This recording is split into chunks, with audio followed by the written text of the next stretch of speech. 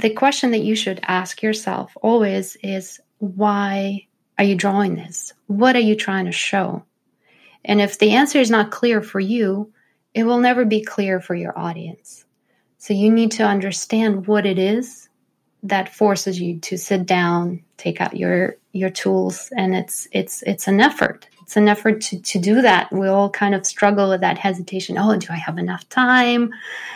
Is the light going to change? Is it going to start raining? Oh, I'm feeling kind of hungry. So it's a challenge to kind of force yourself to do that. But once you start doing that, keep asking yourself, what are you trying to show? Why is this scene worth your attention and your time as an artist? And why would it be worth the time of the people who will be looking at it? Hopefully, many, many people for many years to come.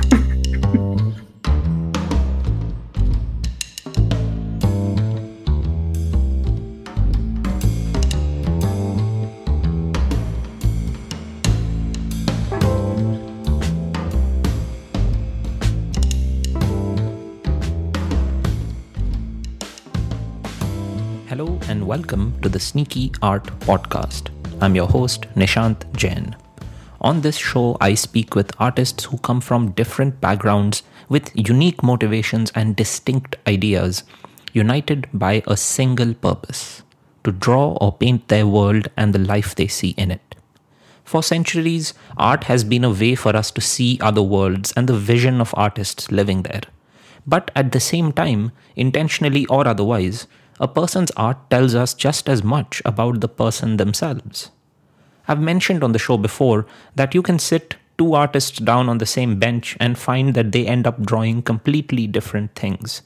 What we see and what we depict, what we focus on and what we look past, these are indications of who we are and the stories we want to tell. My guest today tells diverse, fascinating stories through her work.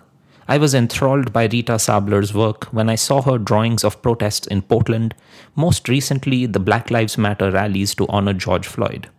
She has taken upon the role of a sketch journalist, traveling to destinations that interest her and documenting through art the stories that she finds.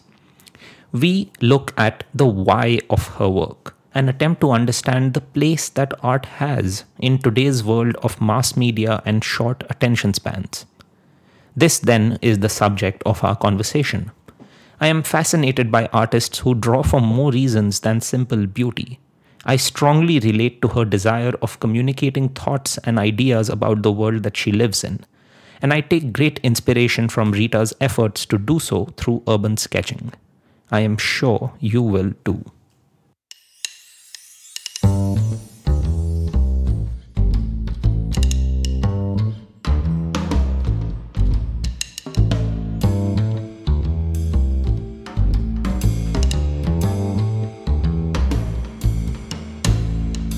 Hello, Rita, and welcome to the Sneaky Art Podcast. I am so happy to speak with you today. Likewise, very honored to be here and fantastic to see your face.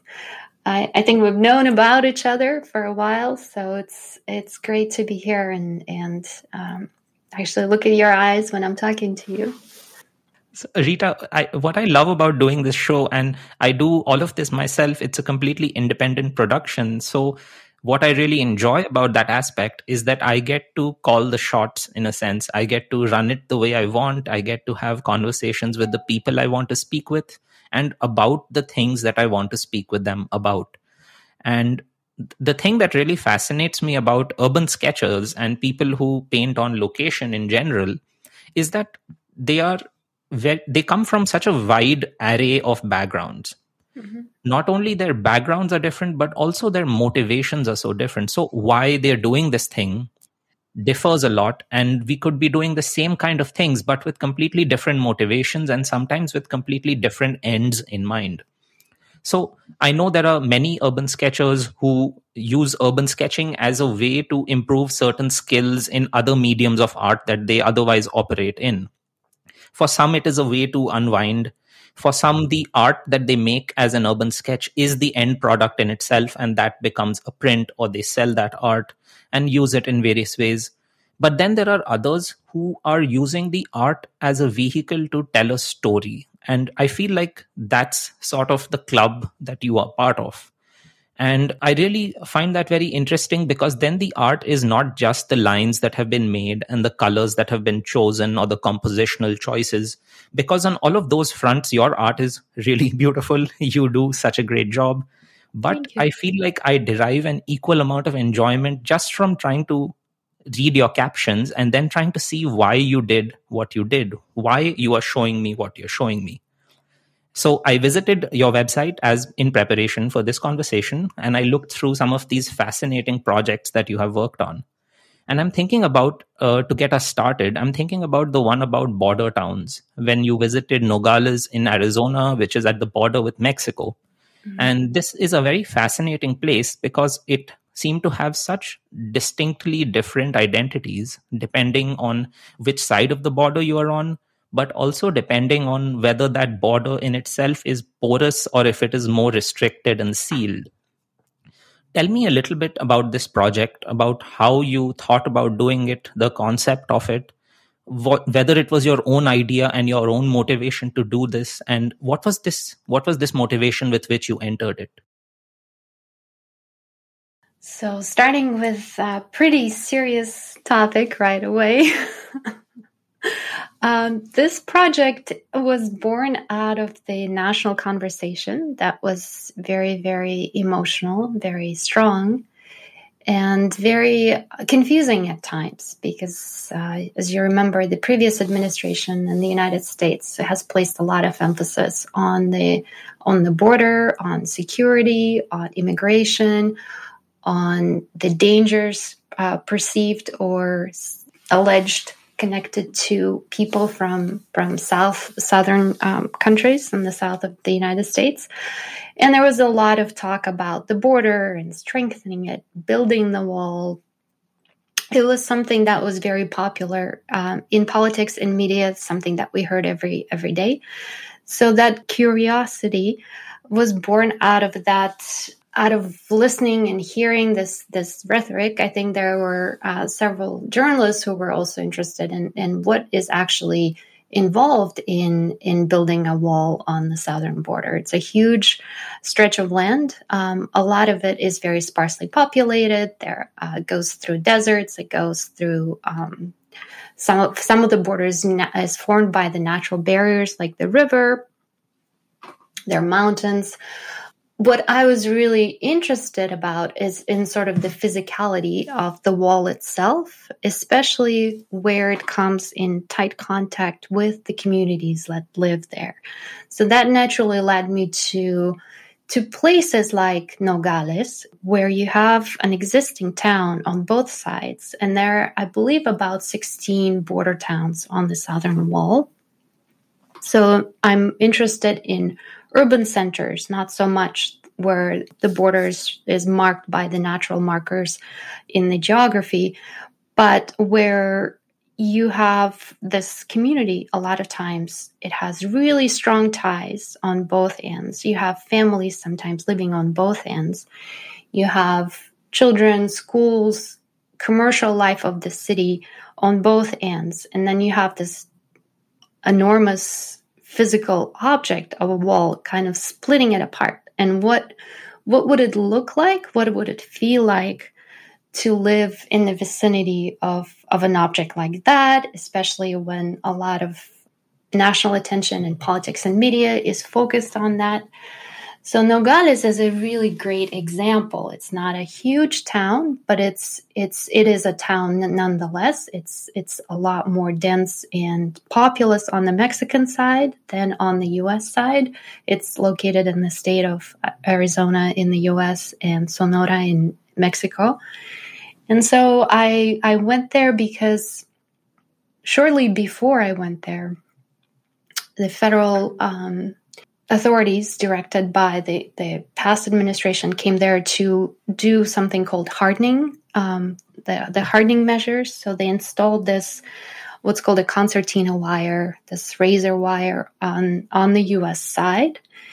And it's a very unsightly, it's very dangerous to come close to it. And yet you have families, kids, pets in the vicinity of that. And even the mayor of Nogales, when the installation was taking place, he did not know that that was going to happen. So it was a huge surprise, I can imagine, for people of Nogales to wake up to this big change. And this changes like that took place over the years gradually. The wall was there. The separation was very subtle at first. I think the wall was built shortly after the attacks of September 11th. Then it was gradually hardened until it's kind of taken more and more shape of this militarized prison almost feel for the people of Nogales. So I wanted to experience what the object looks like. What does it feel like to be in its shadow? What do those spikes and razors look like? How does the community react? I wanted to talk to business owners on the U.S. side. They heavily depend on people coming from Mexico and purchasing goods and doing simple things like even shopping for milk. So it was amazing to be there. I made some contacts also through drawing and documented as much as I could with the idea of coming back, which hasn't happened because of the pandemic. The border was closed to non-essential traffic until November of 2021. So a lot of interesting things are happening there. So this is a long-winded answer, hopefully long enough, about the interest in that particular project. And so I'm curious to know, was this project completely your motivation and your idea? Did you go in there as an individual person trying to document something? And if so, what is this process of finding stories? I'm so curious about it because I read your account of it and you speak about, for example, I was particularly enamored by the story of the bridal wear shop. And as you mentioned, these things, these changes come into your lives and into these people's environments. And what's fascinating is the way that they just deal with it, that everyday life has to find ways around these obstacles wherever they may come from, simply because they're so out of our control. So what was it like for you to see people living their lives in situations and circumstances so starkly different from ours, but trying to live a life very much like ours nonetheless? So the motivation was completely mine. I was, as I mentioned, I got interested in sort of the effects of living in the proximity of a wall for people in the communities that live there. So it's something that I wanted to explore. I did not have any idea. And as a journalist, you need to come to a project with sort of at least a hypothesis of what you think you will find, of what kind of stories you will find. My interest is usually, as an artist, born out of a visual thing. So I wanted to see sort of visually what it was like. But as often is the case, you come there with an open mind. I had an idea of who I wanted to talk to. I wanted to talk to the Border Patrol officers. I wanted to talk to people who have families on both sides. And who I met that had sort of the most storytelling potential, in my view, was the business owner who still owns a series of shops. And one of their main shops is actually a bridal shop that's located right near the wall, right across from the wall. So I did ask him, why was the choice to put the store there? You know, it's not a very pretty place. It doesn't seem like it would be a good business decision. And what he told me is a really telling story about how the border really functions for people who live in the vicinity of the border wall. So he said it was a very practical business decision because they knew that most of their customers would be coming from Mexico. Not all of them have the shopping permit or the visa permit to come in and shop. So they need to be able to see the merchandise. If they're buying a bridal dress, or if they're buying a very fancy dress for a quinceañera party, which is when a girl turns 15 in Mexico, her whole family celebrates. It's sort of like coming of age. It's a huge, huge deal in Mexico. They would be able to show the dress through the openings in the wall. to the other side. So then if the family likes what they see, they could send a neighbor or someone to go pick it up later, someone who has the right paperwork to cross the border. So it's the finding stories like that I think is sort of the reward for your initial interest. Like I said, I didn't know that would be something I find, and I didn't even know that people regularly cross the border just to buy things like dresses or shop for their groceries. And that's what I discovered. And I thought that was, it's such a small slice of life there and how things work. And it, I think, tells kind of a bigger story about what the experience of living in a community like that is like for people. Right. And how does this bridal shop operate today now that things are less porous than before? Or I mean, at the time that you visited? Right. So now it's everything is a lot more complicated with the hardening measures of the wall, with everything being so closed. Of course, the pandemic and the border being closed for 18 months was devastating for communities like Nogales that depend so heavily on traffic back and forth. So I think I haven't been back to the border, but I maintain a frequent contact with the connections that I made while I was there, and I check in on them. And most of the shops have closed in the town of Nogales on the U.S. side. There are other towns in the vicinity that kind of are turning into ghost towns slowly because of the hardening measures and the lack of traffic. So you have historic towns that all the shop fronts are shut down. There's no population is slowly leaving or dying out. So it's interesting to see that evolution or devolution, I guess, of what's happening in those communities. Now, I find it interesting that when you think of yourself as a journalist, I find it interesting that the motivations might change from if you thought of yourself as an artist first. And I'm thinking about this with respect to, finding stories or having stories come to you. And it seems from your accounts also, in some cases, a lot of these stories finding their way to you is about you waiting around for them to do that and being at the right place and waiting for the right time to arrive.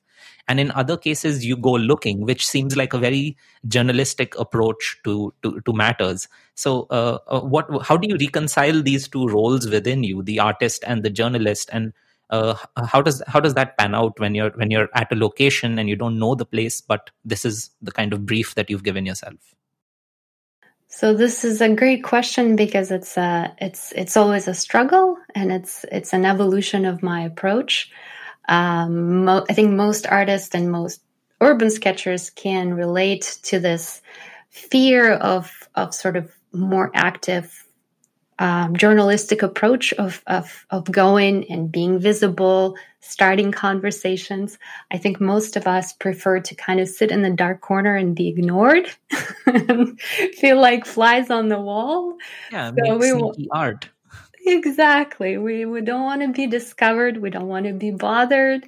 We don't want to be talked to. Most of us are introverts, and we like to be kind of left to our own devices, and hopefully something interesting happens. Usually it doesn't, when you're so invisible, when you're kind of hiding, when you're too far away from people. So this is something that I have struggled with myself. And I've noticed that the approach has changed over time. So I always use drawing as my way of connecting with people, but letting them approach me. So when you draw in public, you do attract attention. People do want to come up because it still is a pretty unusual thing. So they do come up to you, they ask you questions, and I use this as kind of my way to get to know them and to have a conversation, and using sort of like laying out the little pieces of fruit for the fruit flies to come in and talk to me. So that was my approach for a while. And then before that, it was always, don't talk to me. I'm very shy. Leave me alone. And I think gradually what I came to understand, and this is it still is pretty recent to me as I'm kind of morphing more into an artist reporter, not so much just a sketcher. I noticed that I start to reach out myself a lot more. I'm very curious about things that I'm experiencing and people that I'm seeing. So I start to approach people more, and it feels more comfortable that way to also come out of my shell and ask people if they could answer a few questions, or if they don't mind being drawn, or if, I explain, I show them what I do. And usually that's sort of your license and the bridge to people. When they see what you're doing, they don't feel threatened. They feel curious. They feel honored. A lot of times they stop and chat, which is great. I mean, I absolutely resonate with all of that. Those have been exactly my experiences. And yet I find myself in this first group that you mentioned, who are doing their best to not be noticed. My whole persona is around not being noticed in public spaces. And I think it's just part of who I am as a person, manifesting in who I am as an artist.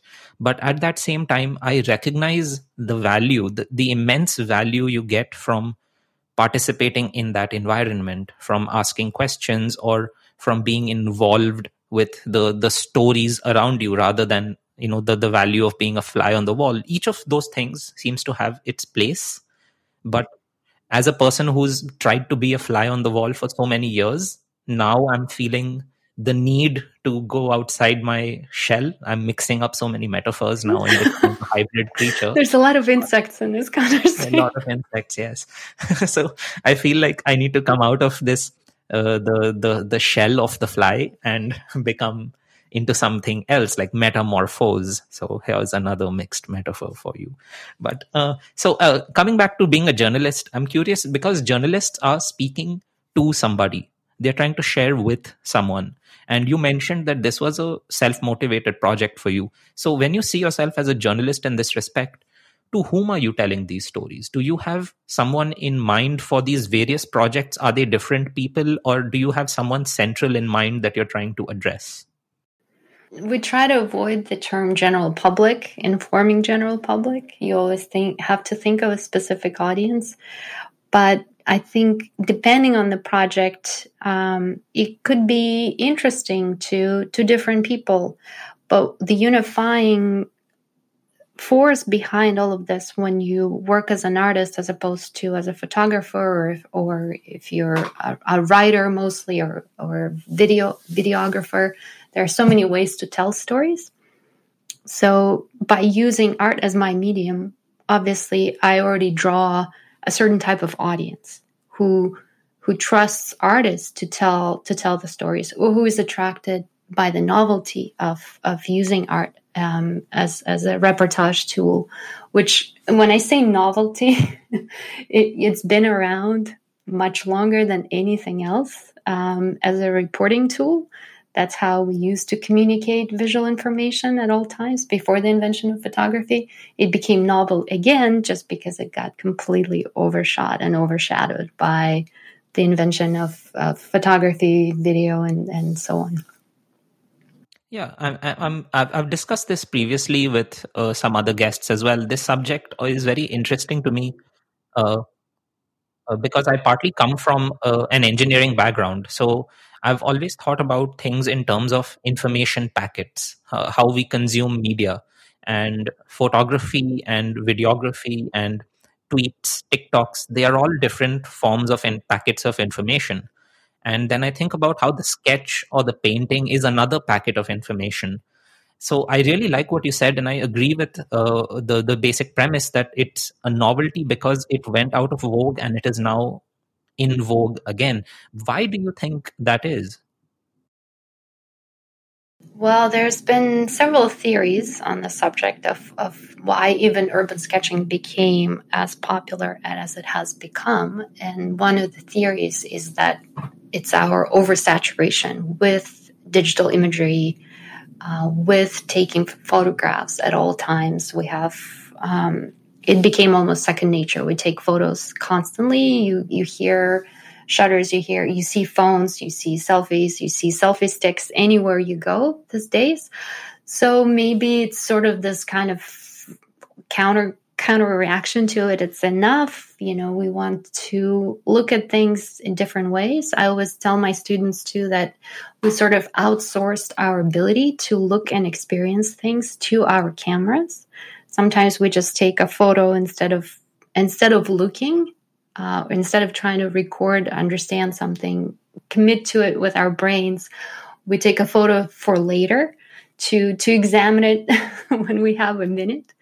And unfortunately, that's become a second nature for us. And we've forgotten how to experience things, how to look at them, how to really understand what we're looking at, ask questions right on the spot. So that's what urban sketching essentially forces us to do. And I think that's the appeal of it for a lot of people is being invited to really look at things through with their eyes while they're there, experience it fully. Right. But do you think it's becoming a more unreasonable ask from people? We're such a like what's popularly we call ourselves a short attention span society. Is that task essentially like set up for failure? Is it possible to ask people to give us time and attention? How does that work? How can it possibly succeed in today's time? Is your question for the audience of who's consuming our work, or for us as artists or sketchers who are producing it? Well, as artists, to produce something and then to demand that from the audience, that I would like 5 minutes of your time. It seems like it is such an impossible thing to ask. 5 minutes is way too long. You can only hope for 5 seconds of someone's attention. Yes, it's a good question, especially for once that novelty is worn off. If you're showing your work for the first time, it does always generate attention from almost everybody universally. But then when they're looking at your 100th sketch, when they're leafing through your sketchbook and by the time they hit page number 56, maybe that attention wanes. So how do you keep that attention is a good question. I think it's a struggle. It's a challenge for all of us. For me, the answer is always evolving, both in my technique as an artist, but also in my understanding of the world and the stories that I'm paying attention to and the stories that I'm showing, so that it's always relevant and fresh and a little bit different. Don't stay in one spot. Keep evolving, keep learning. Yeah, that's a great answer. And thinking of this dual role then of being somebody who is telling stories as a journalist and somebody who is depicting the world as they see it through their art. And now thinking about this evolving role, like leaning a little bit on one side for a few years, like I had this early phase when I started urban sketching in which every day felt like I'm drawing something that I've never been able to draw before. So every day was like a sharp jump in my abilities. And now I'm able to draw this. Now I'm able to draw perspective, etc., etc. But then that game changed because you can't just keep climbing that same mountain. Now it's about, so what? Like, why am I showing this thing?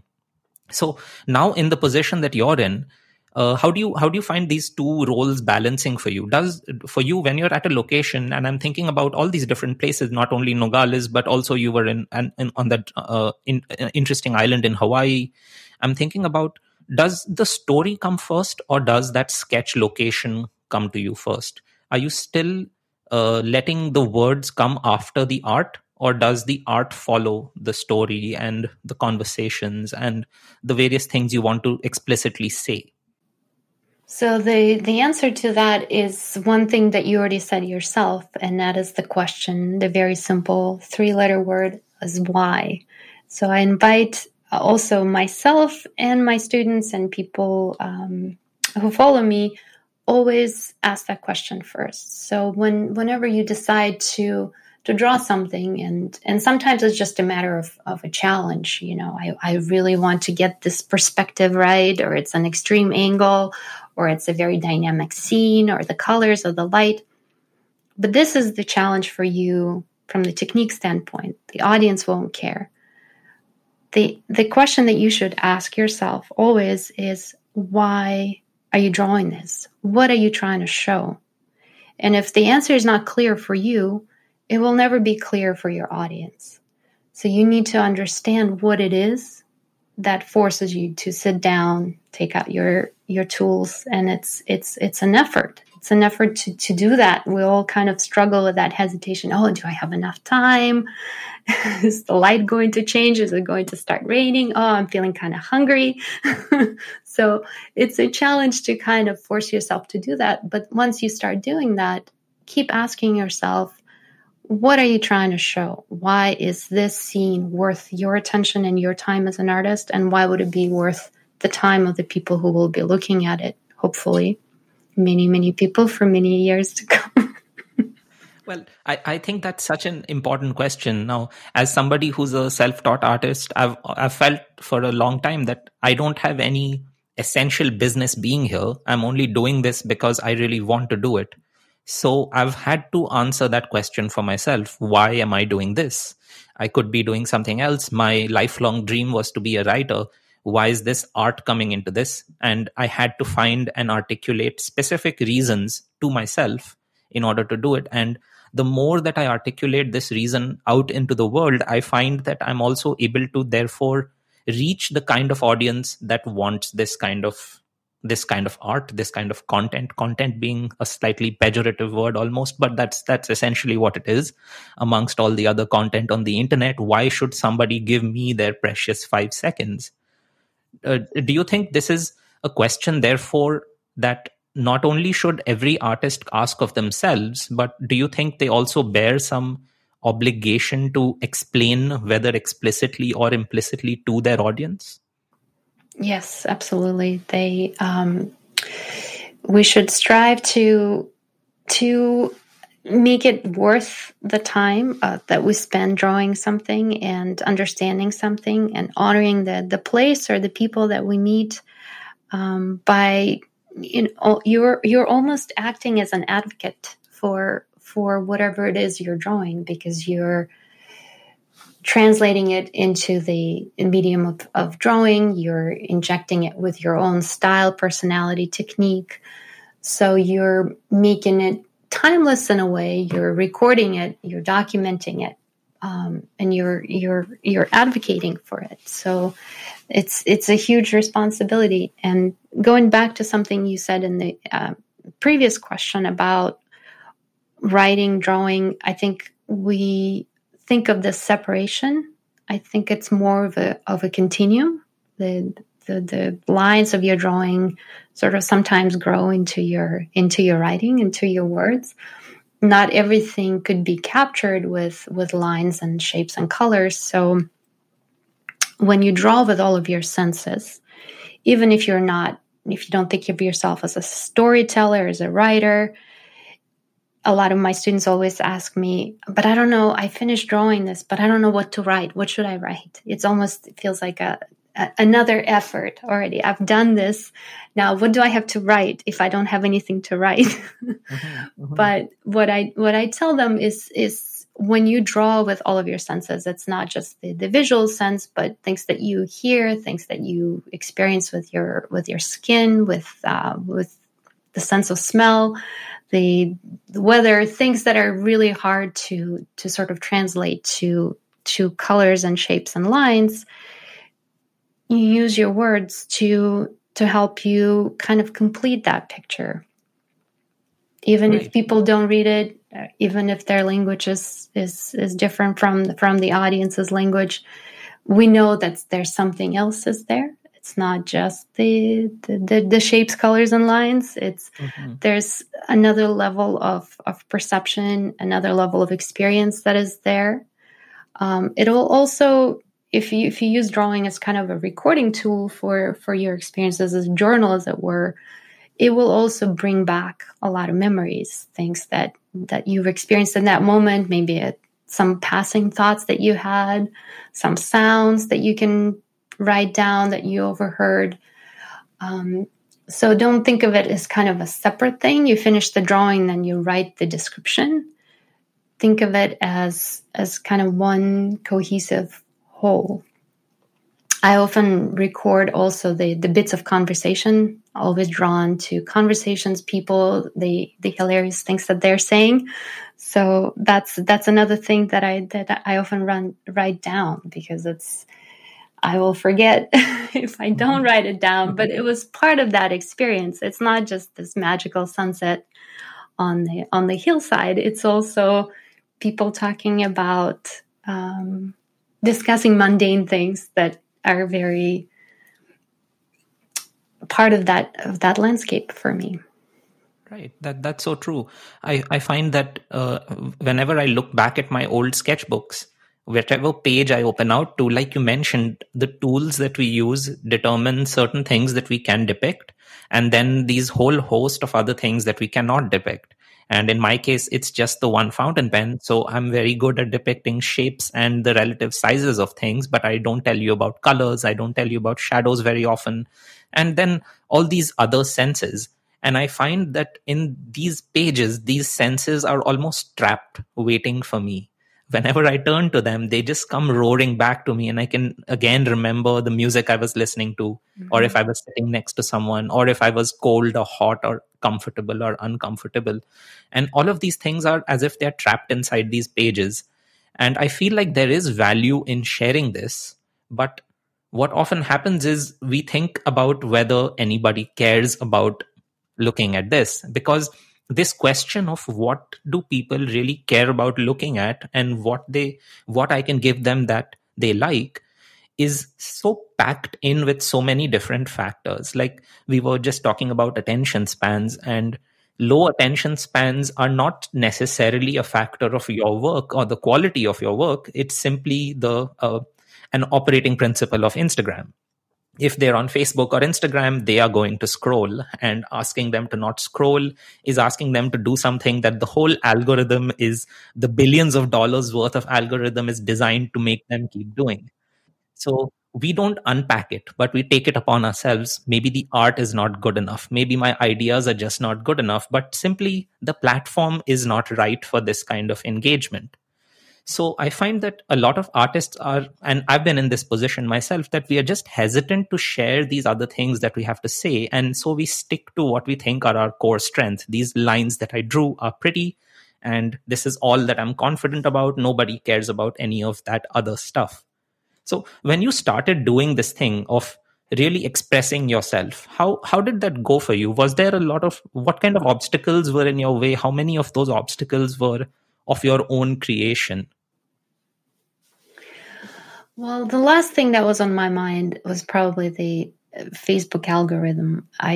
Maybe it sounds selfish, but I don't think too much about the people who are looking at my work. I think about recording. I'm sort of obsessively documenting what I'm seeing, even if it's just for myself. A lot of my writing was very hard to read before. So I know that I was doing it for myself to really understand that moment, to really experience it. I was just thinking about that was important in that moment. That scene, I wanted to preserve it forever. It's really the feeling of possessing something is when you feel you fully documented it.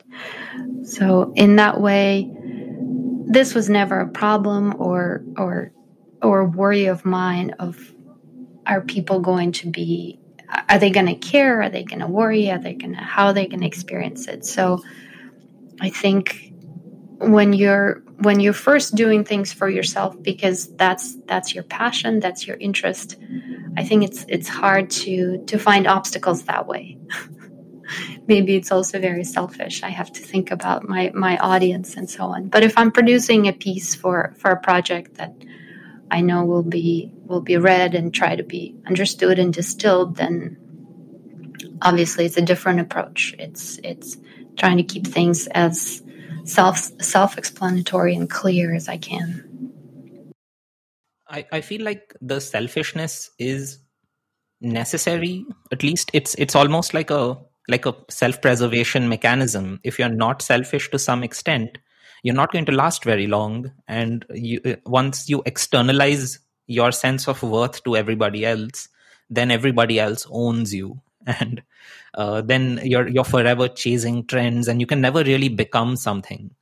And it gets tougher the earlier I feel that you enter the world of social media. So I draw from these same motivations as you mentioned, that while I'm drawing, I'm literally only thinking about myself. When I'm walking down a street and I'm looking for subjects, I am explicitly not thinking about who is going to see it. Is it going to be worth their time? I should draw things that are hashtag worthy. And I push against that feeling. So I almost intentionally avoid popular locations and places where there are going to be lots of people taking photographs of themselves. Therefore, it's going to be showing up on social media a lot. And therefore, that post might be popular if I drew it. And I go out of my way to avoid those locations just to center it around myself again. But the moment that I finish a drawing, that's the moment where it sort of clicks back for me into this unhealthy place, that I now feel that it's about how am I going to share this. And I write a lot around my art. I write a weekly newsletter, and I've been a writer before I was ever an artist. But I have this incredible difficulty in writing anything on the page that I just drew on, whether it's a little note, whether it's a word bubble, whether it's and my thoughts. And I see so many artists do it. I see you do it in little clever ways. You're even just marking sometimes something that you've seen, like it's diagrammatic. And this is a huge stumbling block for me, and I'm trying to overcome it. So none of this was a question. Am I? No, but a lot of it was very, very interesting, because I think that hesitation is very common, and it comes from this feeling of how we compartmentalize. I know I would have problem with this word, but how we separate writing and drawing into two different spheres of our brain, of activity, of perceiving the world. I think it maybe has to do with the way we were taught as kids. There was a writing lesson in whatever language we grew up speaking. And then there was a drawing lesson, which was all about colors and shapes and expressing yourself that way. There was never a lesson where you did both, where you felt like one is just on the continuum of another. So I think it takes a lot of undoing on our part to kind of bring them back together. Yeah, you're so right.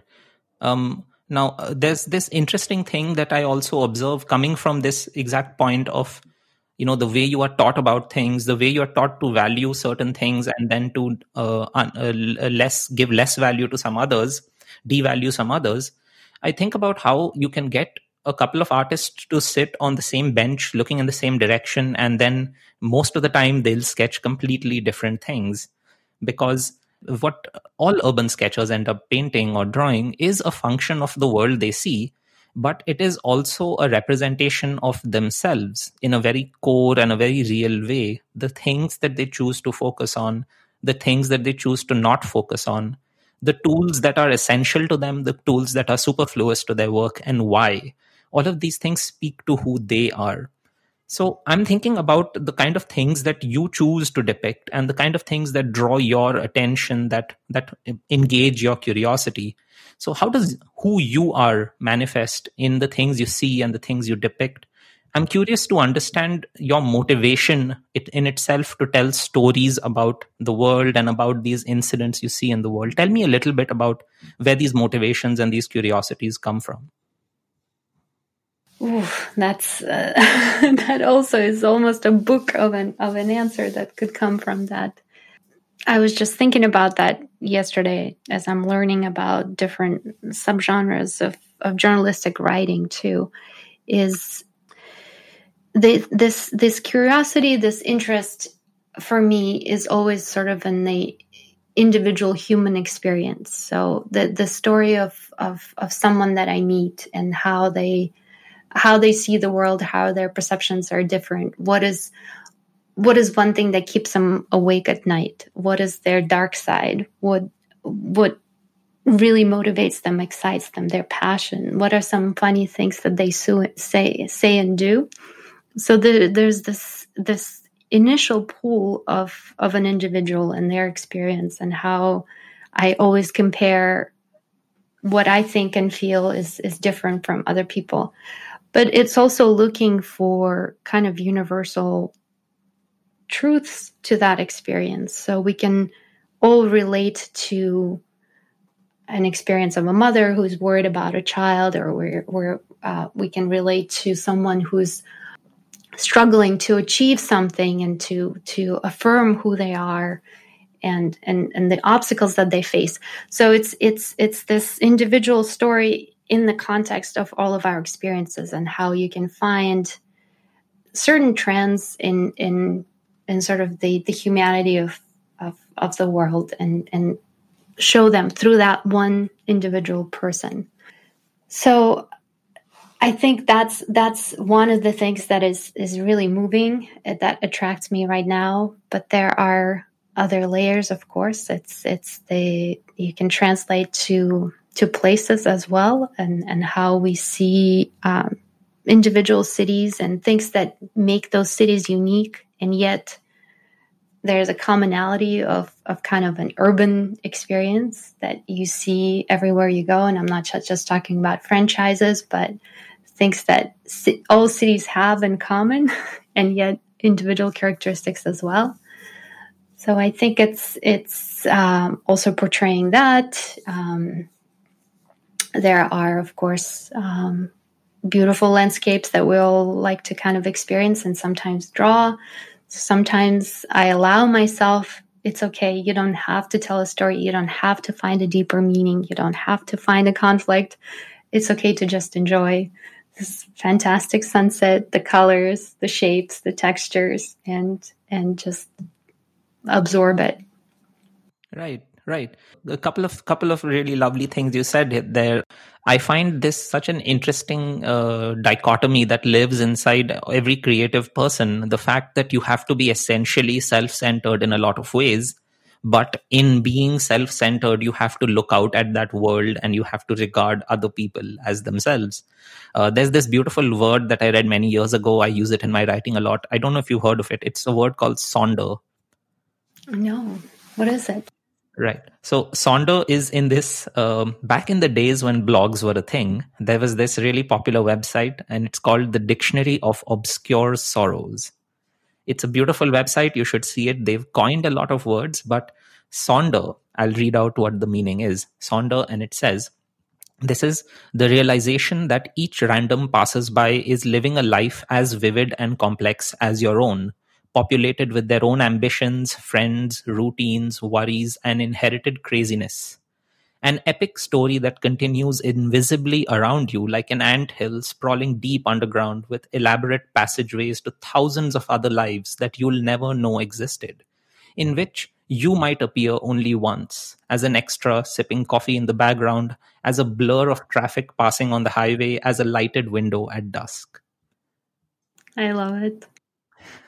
And I'm thinking about this word while you also connecting it to this other point where you were mentioning what is the commonality of urban experiences. And as an immigrant in this part of the world that I now live in, so I came from India, I went to study in the Netherlands, and then I jumped ship and I came to Chicago. I lived in Wisconsin, and now I'm in Vancouver, Canada.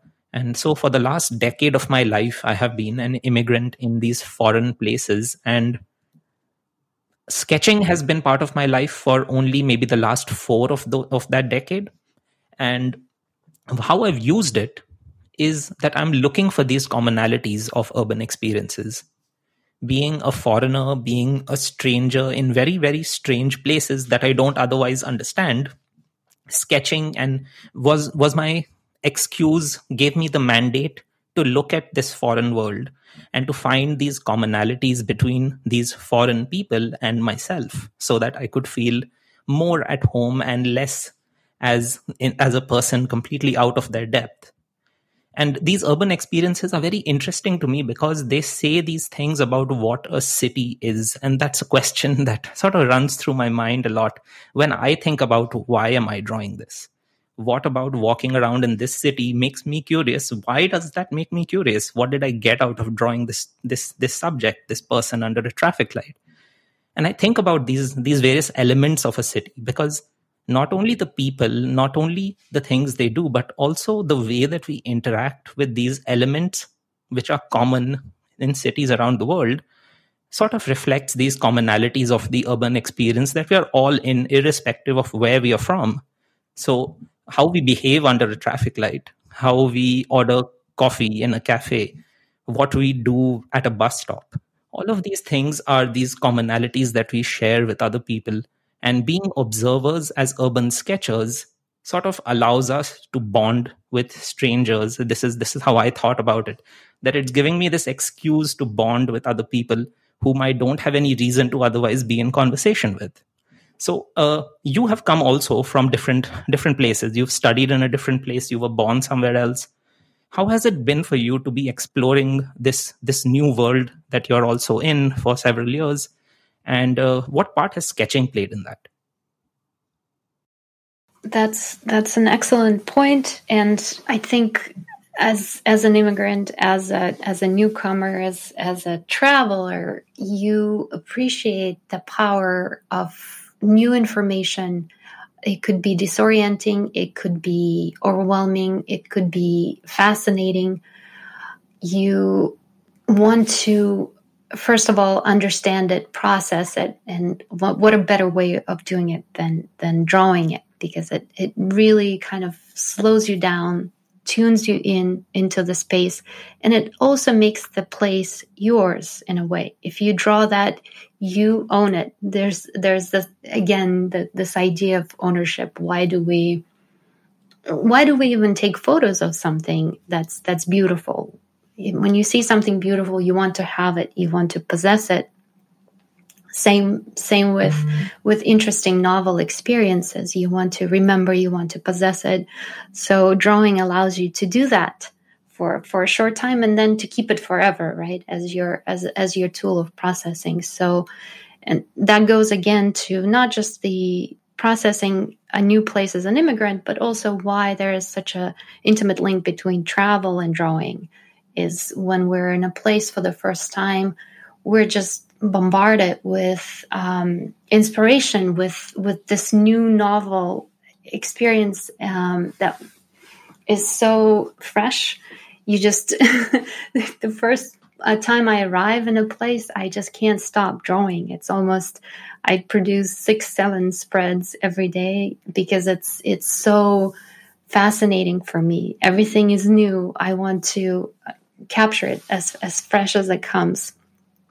And then once you're in a place for a while, things that used to surprise you, used to be new and unusual, they're just sort of fade into the background. They become just part of your everyday noise, everyday atmosphere. So I think that's the power of the new experience, new travel, being somewhere for the first time. It's both overwhelming and beautiful and inspirational, and for visual artists, it's fantastic.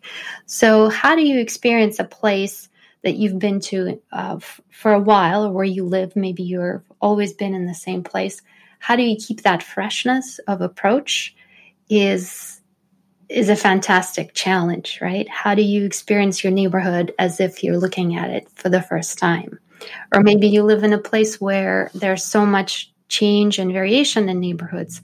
So you could invite yourself to come to a new place and document it, and once again experience it from a different perspective. So things that you see every time and you ignore, how do you tune into them and bring that freshness and bring that curiosity that forces you to look at them from a fresh perspective? Mm-hmm. It was a great challenge for it. It is literally just that.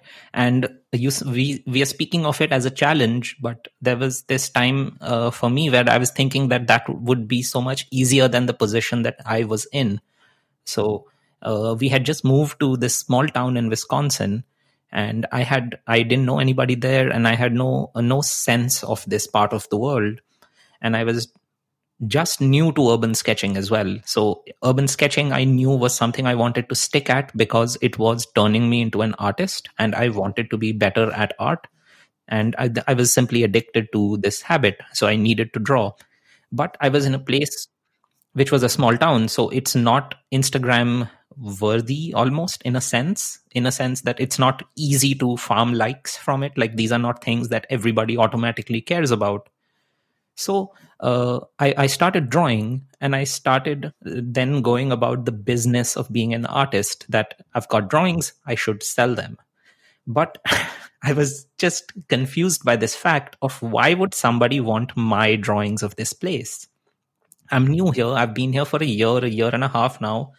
Why do you care? Like, there are artists in this town who have been here their whole lives. They know these places. What is the worth of somebody who has never been here looking at your street?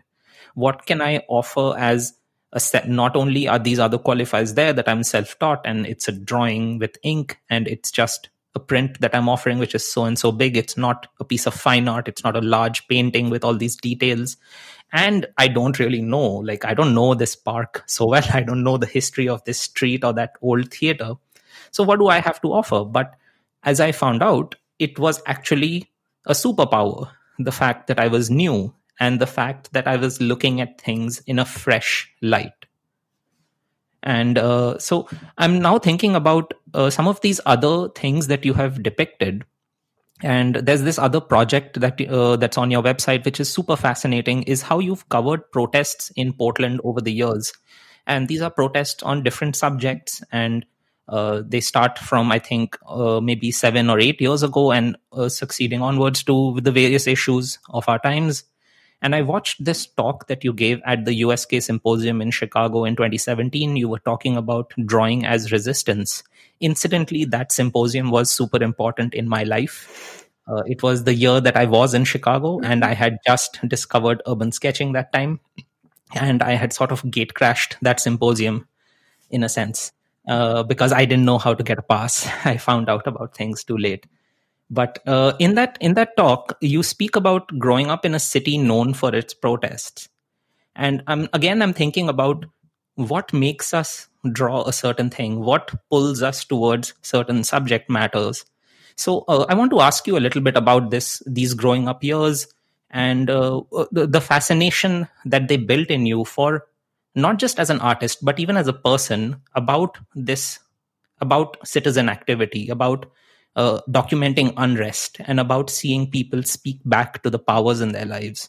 So can you tell me a little bit about your childhood and your youth, and how you grew up to see protests as a place in civil society? Well, the interesting thing about growing up in Russia is I grew up in St. Petersburg, which was the city historically of the three revolutions, just because it was the seat of the Tsarist government. So it was a monarchy. We had the palace with the czars, and over the course of the 20th century, it would just happen to be the site of revolutions. However, when I was growing up, protest, civil disobedience, and still is to this day, is very much discouraged in Russia. The government tends to be authoritarian, so there's not a lot of civil disobedience that is going on, at least not on the scale that we're used to seeing in the town where I currently reside, which is Portland, Oregon, the site of the longest, most sustained protests in the course of just 2020. I think we had over 100 years of 100 days, of civil disobedience and protests happening here in the wake of George Floyd's murder. But even before that, the act of going out on the street is sort of the second nature to my neighbors, to the people who live here. And I think initially that for me, the interest started in just sort of seeing people being active in a public sphere. It's always the energy of multitudes of people.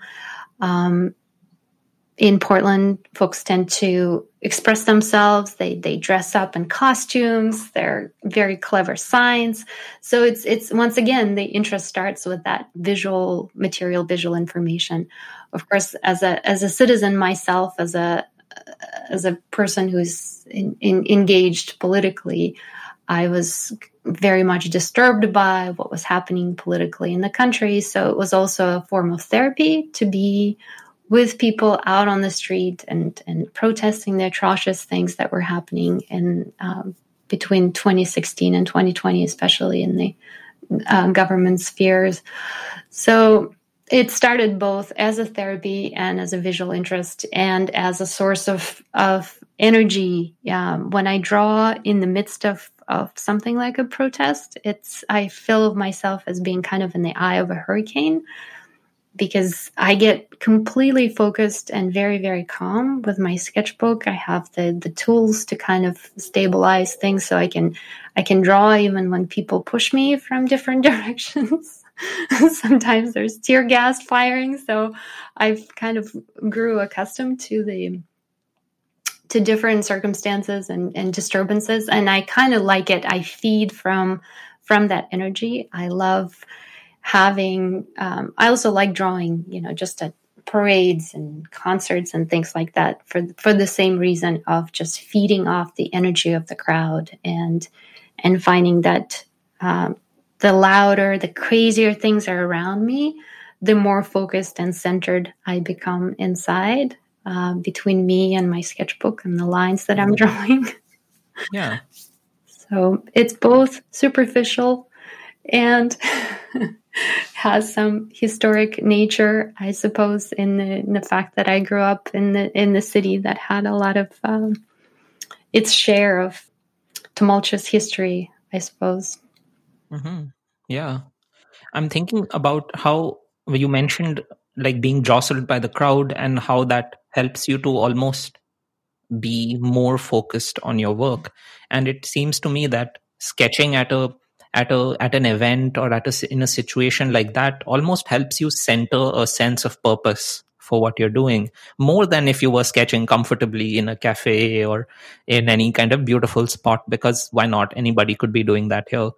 So I want to ask you about the value of being in a protest as a sketcher, and not only in terms of the product that you're making for others to see, but for yourself, the value as a person, and then in comparison to the value as a sketcher for you to be in a protest. Yeah, so just to kind of reiterate what I said already before, it's a form of therapy. It's a form of the same reason people come to rallies and protests. They feel fundamentally disturbed by what they're seeing, or they feel in opposition, or they feel strong sense of support. So it's sort of this group processing act, as it were. And as not as an artist, but as a person, it's incredibly powerful and therapeutic to be part of that. But also as an artist, I have the skill to document it, to make it part of our sort of visual history, to have a record of it. Once again, words, images, shapes, colors, whatever was happening at that moment, it just sort of all kind of gets thrown on a page. Sometimes it's so incohesive, and then it kind of starts to make a little bit of sense in the same way a protest is, right? It's just this chaos and people are yelling and screaming and nothing makes sense. But then you're sort of, okay, I think that's what it was. That energy translates into this. We are grieving. We are not happy. The status quo is not all right. So what is it? It's both chaos and cohesion. Yeah. And now I'm speculating, does a protest also help us to not see the drawing we make only for its technical beauty, it feels like then the idea of communicating something becomes even more clearer. Absolutely. There's no technical beauty. I don't think so much about whether my shapes are to proportion, whether my perspective is correct, whether it's such a mess. A lot of times somebody pushes me and there's a line, so I have to work with that. So it's sort of an experience, not so much a cohesive composition in drawing. You draw your raw experience of something. Yeah, and that feels like such a great lesson for any artist to know that to at least to confront the idea of drawing on location as an experience rather than attaching these labels of perfectionism and perfectionist related outputs to it. Now, again, we've kind of spoken about different forms of media when covering a certain thing, but now with the protest in mind, I find that also again very interesting. What is the now? Protests are especially interesting because they are so polarizing. Like you have people who are on the side of the protest, and you have almost an equal number of people in the case of America who are on the other side of the protest, whether they are at the location or not. So what is the value of documenting a protest in the form of sketches or art or quick paintings? How does that differ from all the other coverage we already see of protest in the form of quick videos and TikToks, and CNN is doing its thing, and there are there are photographers on the spot? How does is there a difference in the way it is regarded by people? That's a good question, not just in terms of drawing, documenting protests in drawing, but also documenting anything in drawing. What is the value of having that artist perspective on something versus, we can have 1,000 photographs as opposed to just one drawing. As an artist reporter, what I feel you're doing is you're distilling a period of time into your work. It's not a snapshot like a photograph of a second capture of one moment. When you're creating a drawing, it usually takes at least a few minutes, probably realistically from 45 minutes to a couple of hours.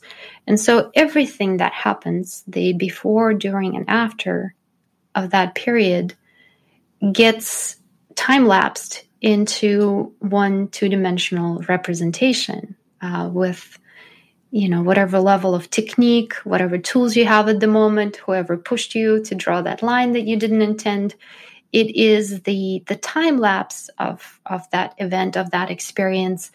And at any point you can add something to it, whereas the photography or a photograph is kind of frozen in time of that moment. You can also add your impressions, the words that you hear. So it all becomes this, once again, this time lapse of an entire experience. Also, you don't draw, unlike a camera that captures everything, all the details that maybe are not that important, that are distracting.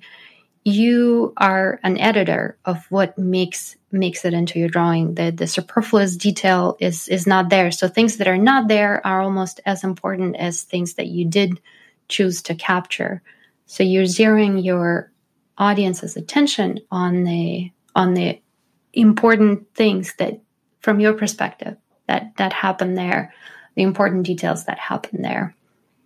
It's a process of elimination and also leaving a lot up to imagination. So things that you didn't draw that the audience has to complete.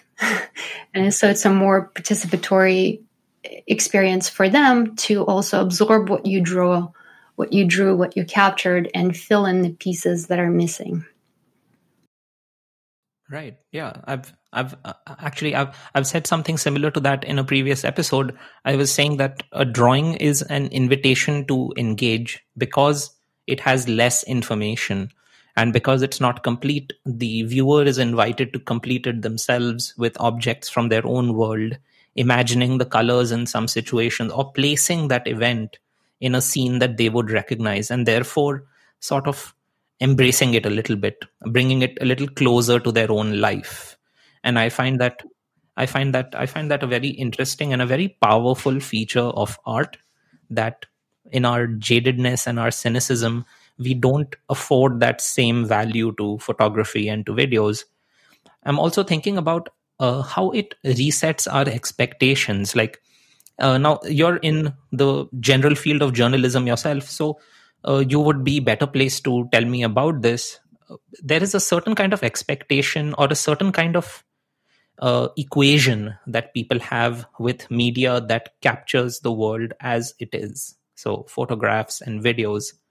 And it seems to me that that does not exist with photos. I could show someone something on a subject that would otherwise offend them if it was a photograph. But as a drawing, it perhaps does not. How do you feel about this, especially when you're covering something that is a little polarizing in society? Yes, absolutely. There's a lot of conversation right now in the as journalists are also trying to reinvent or reimagine the future of our profession. There's a term called non-extractive journalism, where when you're going into sensitive situations, when you're dealing with vulnerable communities, how do you report in a way that doesn't cause further harm to these populations, to these individuals? So I think that's where artist reporters have a bigger role to play. I don't know if the word subjective is the right word here, but you're preserving anonymity to a person to a certain degree when you represent them in drawing. You're also honoring them with your time, with your attention, with your skill. Something that is, I think, for artists is a better place to do than for photographs. And I think certain subjects, for a good reason, would feel more comfortable to be represented that way. There's a famous project that I think was actually done in Chicago that dealt with immigrant populations, with undocumented populations, where instead of being photographed, subjects were represented through drawings. Yeah, that tallies with a couple of conversations I've had on similar subjects. One was my episode with George Butler, who is a British war illustrator, and I was asking him this same question about why an illustration, like why should you sitting in Syria with paint and ink matter today when we can see it instantaneously? And he said, amongst other things, his one quote that stands out for me is, he said that the illustration is biased towards the subject. No matter who he depicts, he has to find something to admire in what he sees. And that is the only way to produce art. So he was specifically talking in context to drawing prisoners in a Syrian jail and how these were potentially violent offenders, but he had to, in the act of drawing the curves of somebody's face, you have to find something you appreciate. And then that is what gets communicated to the other person who is looking at your art. And the goal then, as he put it, was to rehumanize the things that we have sort of dehumanized and we are desensitized to because of this influx of information that is upon us from wherever we go, whatever screen we look at. I'm also thinking of how I spoke to Zainab Tambawala in Mumbai, and she did this amazing urban sketchers project documenting various artisans in Mumbai. And we were talking about exactly this. This subject came up, that once they found out that she was not going to be extractive, that she wasn't there to take a picture or get a quote and get out, that she would actually spend time with them. And these were people on the fringes of society in some cases, not legally doing the work that they were doing. Their attitudes towards her completely changed once they looked at what she was doing, and they regarded what she was doing as an act of appreciation. Whereas the photography medium, while it could exactly still be that and still carry all of those same sentiments, is regarded in society as an extractive act and something that's violating someone's privacy or is going to malign them or be taken out of context in some way.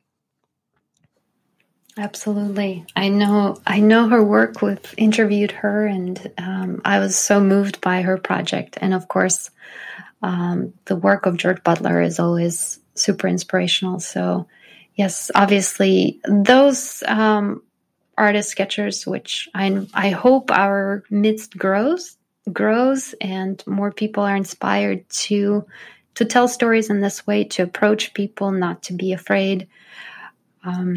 I think as we do this work, we find that it forces you to practice empathy. It forces you to hone on skills that are so far beyond just the technique of producing a drawing.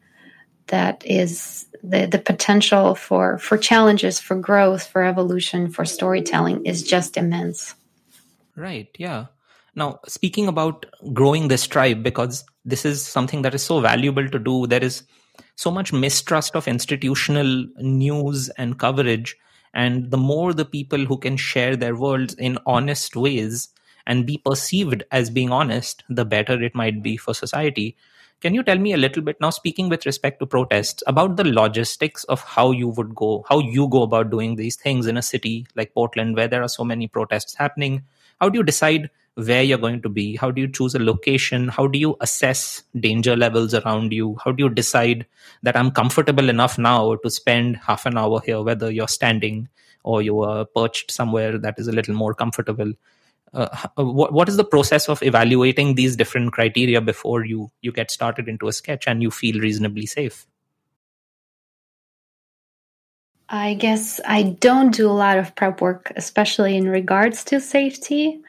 The work of going to protests was fairly easy because the locations were fairly predictable. There's a certain rhythm and cadence to them, especially to the protests of 2020.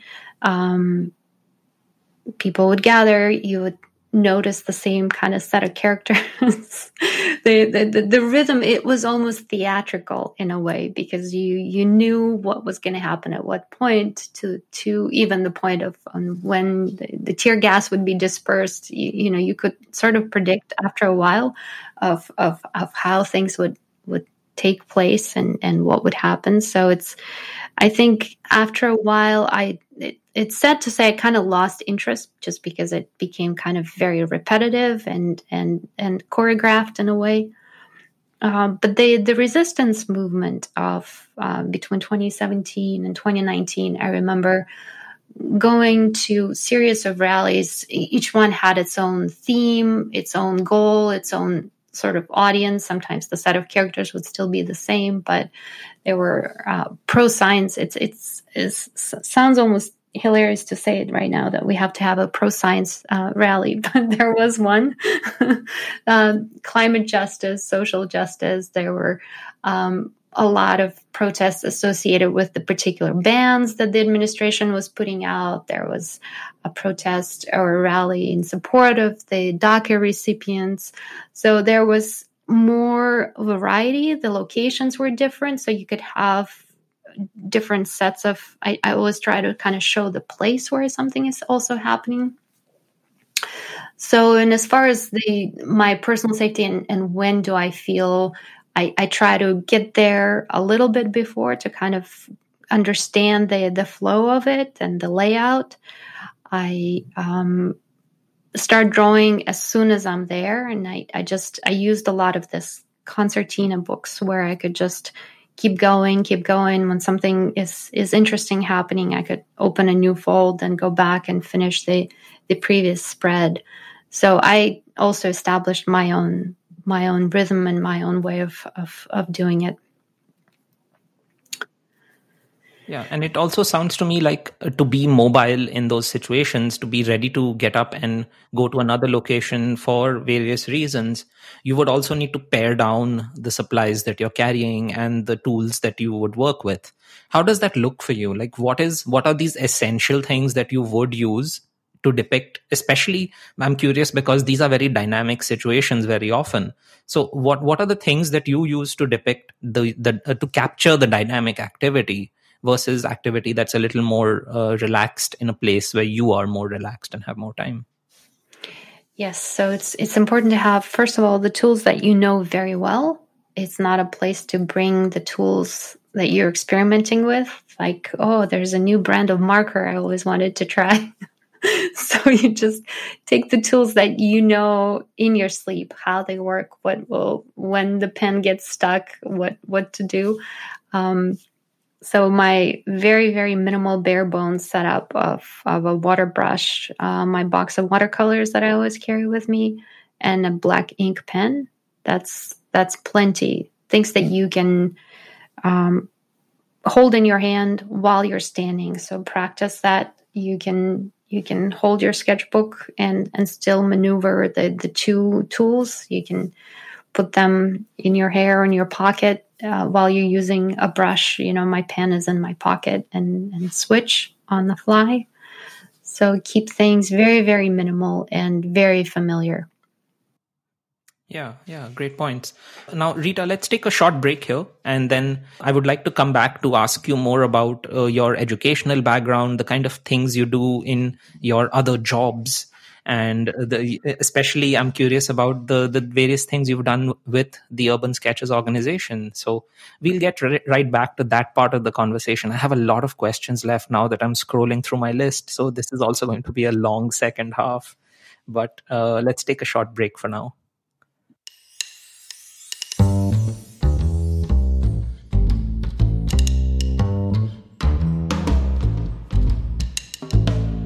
I hope you're enjoying this conversation. If you'd like to tell me about it, let's talk. I share my best insights from every episode in my publication, The Sneaky Art Post, which goes out to thousands of readers every week. Check out the latest post, which is about this episode, using the link in the show notes, and comment on it to start a conversation. I'd love to hear from you. At this point in the episode, I usually like to take a minute to thank my sponsors. So please bear with me. You see, the Sneaky Art Podcast is run by me, but it is supported 100% by listeners like you. It's very easy to support this show, so let me tell you a few ways to do it. If you like this episode, buy me a coffee. That's it. Use the link in the show notes to buy me 1, 2, or 3 cups of coffee, whatever suitably indicates your appreciation for the work that I'm putting in. Coffee makes my world go round and keeps me working hard at my desk. If you've enjoyed more than a couple of episodes and you're starting to feel that maybe you really like this show, I think it might be time to become a Sneaky Art Insider. Insiders are the super listeners who pledge to support my work with a small but regular contribution, either monthly or annually. In exchange, they get all kinds of exclusive material from the show, including updates about upcoming guests and bonus segments that are not released to the public. Use the link in the show notes to learn more about this and for the chance to sign up.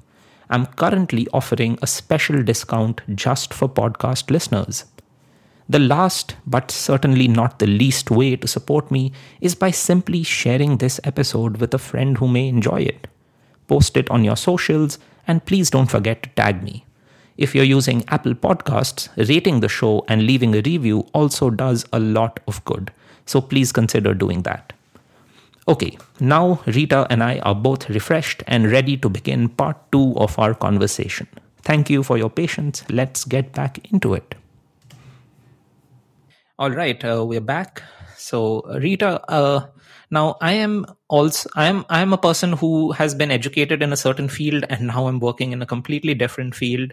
And sometimes I'm asked by people about whether I feel that those years that I spent, because I got a master's degree and I was halfway through a PhD program in neuroscience and biomechanics. And I'm asked about whether I feel that those years are kind of wasted, or I lost some years that I could have already made headway as an artist or as a writer. But I don't think that way. I feel that everything we study and everything we study deeply adds up inside us and makes us the person that we are. And no knowledge is ever wasted. It is reflected in some way, especially if you're in a field in which you express yourself so deeply, like art and communication, that everything that we've acquired sort of finds a way to express itself and to reflect who we become. So I'm looking at your education background, and you've studied psychology, and then you went on to study linguistics, and then again you went on to study interface design. I want to know how these things add up inside you and how they express themselves. Great question. And just what you said resonates with me so strongly. It's never a wasted time, even when it feels like you're going down a path and it's a dead end. That experience becomes part of who you are. I grew up in a family that valued education very strongly. So I, as a result, am chronically overeducated and a hoarder of degrees of sorts. It's a strange thing to be hoarding, but right now I find myself in my third advanced degree, and it's interesting to be doing this again, because a lot of it is sort of kind of perfunctory in a way, doing homework and assignments and projects. But I feel like everything that I've studied, discovered, all the different paths that I've taken and ended up either going back or turning or finding another door, they have contributed to the person that I am. I feel like incredibly privileged to have the opportunity to be so educated and to be constantly on a search for my true passion. So completely in agreement with what you've said, that it's I think everything that we study informs our experience and leads us to kind of discover new passions and new ways to be. Right. Absolutely. And I find that as humans, we are now living in an age where access to information has never been easier. Access to education and to very, very arcane knowledge has never been easier. And in a sense, everybody who's working in a certain field today is constantly learning and is constantly on a path of various kinds of self-education. So I find this very interesting that you're following almost two tracks, of one being of institutional learning, so being affiliated with a university and a structured way to learn a very specific thing that has been understood and is being passed down to you. And you're also pursuing a path of self-education and your own intrinsic motivation. And I see that in simply you wanting to be a journalist, and in the way that you have also learned your art because you don't have an art degree. So what are some ways that the former, so the institutional learning and the education you've been through and are going through, how does that help you, or how does that inform you with the path that you've taken yourself out of your own interests? Wow. That is a deep question that I never gave any thought to. I think to call it an institutional learning is to probably give a nod to the fact that you have to kind of jump through the hoops to achieve a degree. You have to fulfill a certain number of requirements. You have to do a lot of educational work that you necessarily are not super excited about, which is, we call it sometimes jumping through the hoops. You have to do tests and exams, and I think no one is too crazy about that. But it gives you, I think, a sense of kind of being in a herd, because you're comparing yourself against your classmates, you're building networks, you're building relationships.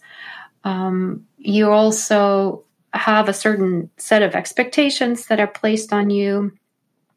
I think it creates this sort of a network and also a discipline structure for you from which you can explore. And then it also exposes you to things that you could probably not discover on your own. Mm-hmm.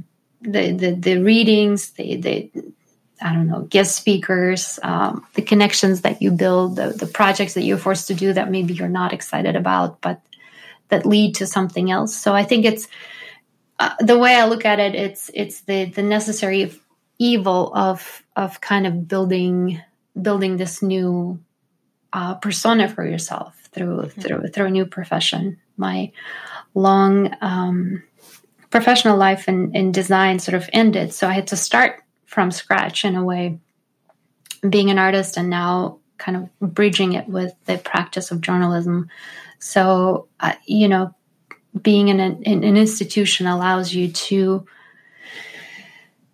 build the connections again from the start, using the knowledge and the layers of information and learning that you've already accumulated. Right. That's such a good point. I especially like the one you said about learning certain things that you might not think are useful or interesting, but then you find the value in it afterwards.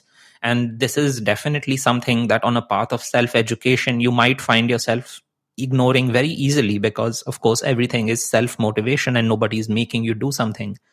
But sometimes you need somebody to make you do something so that you understand what it was all about.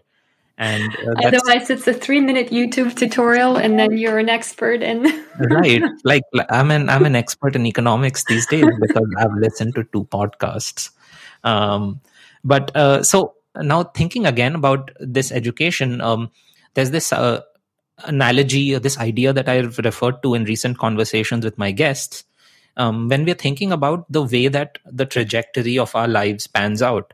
And sometimes when we look at another person, especially if we're looking at someone that we admire a lot, we tend to think about who we see them as, and then we imagine their life as a straight line leading up to that person. So they knew they wanted to do this, and then they went about doing X, Y, Z, and here they are.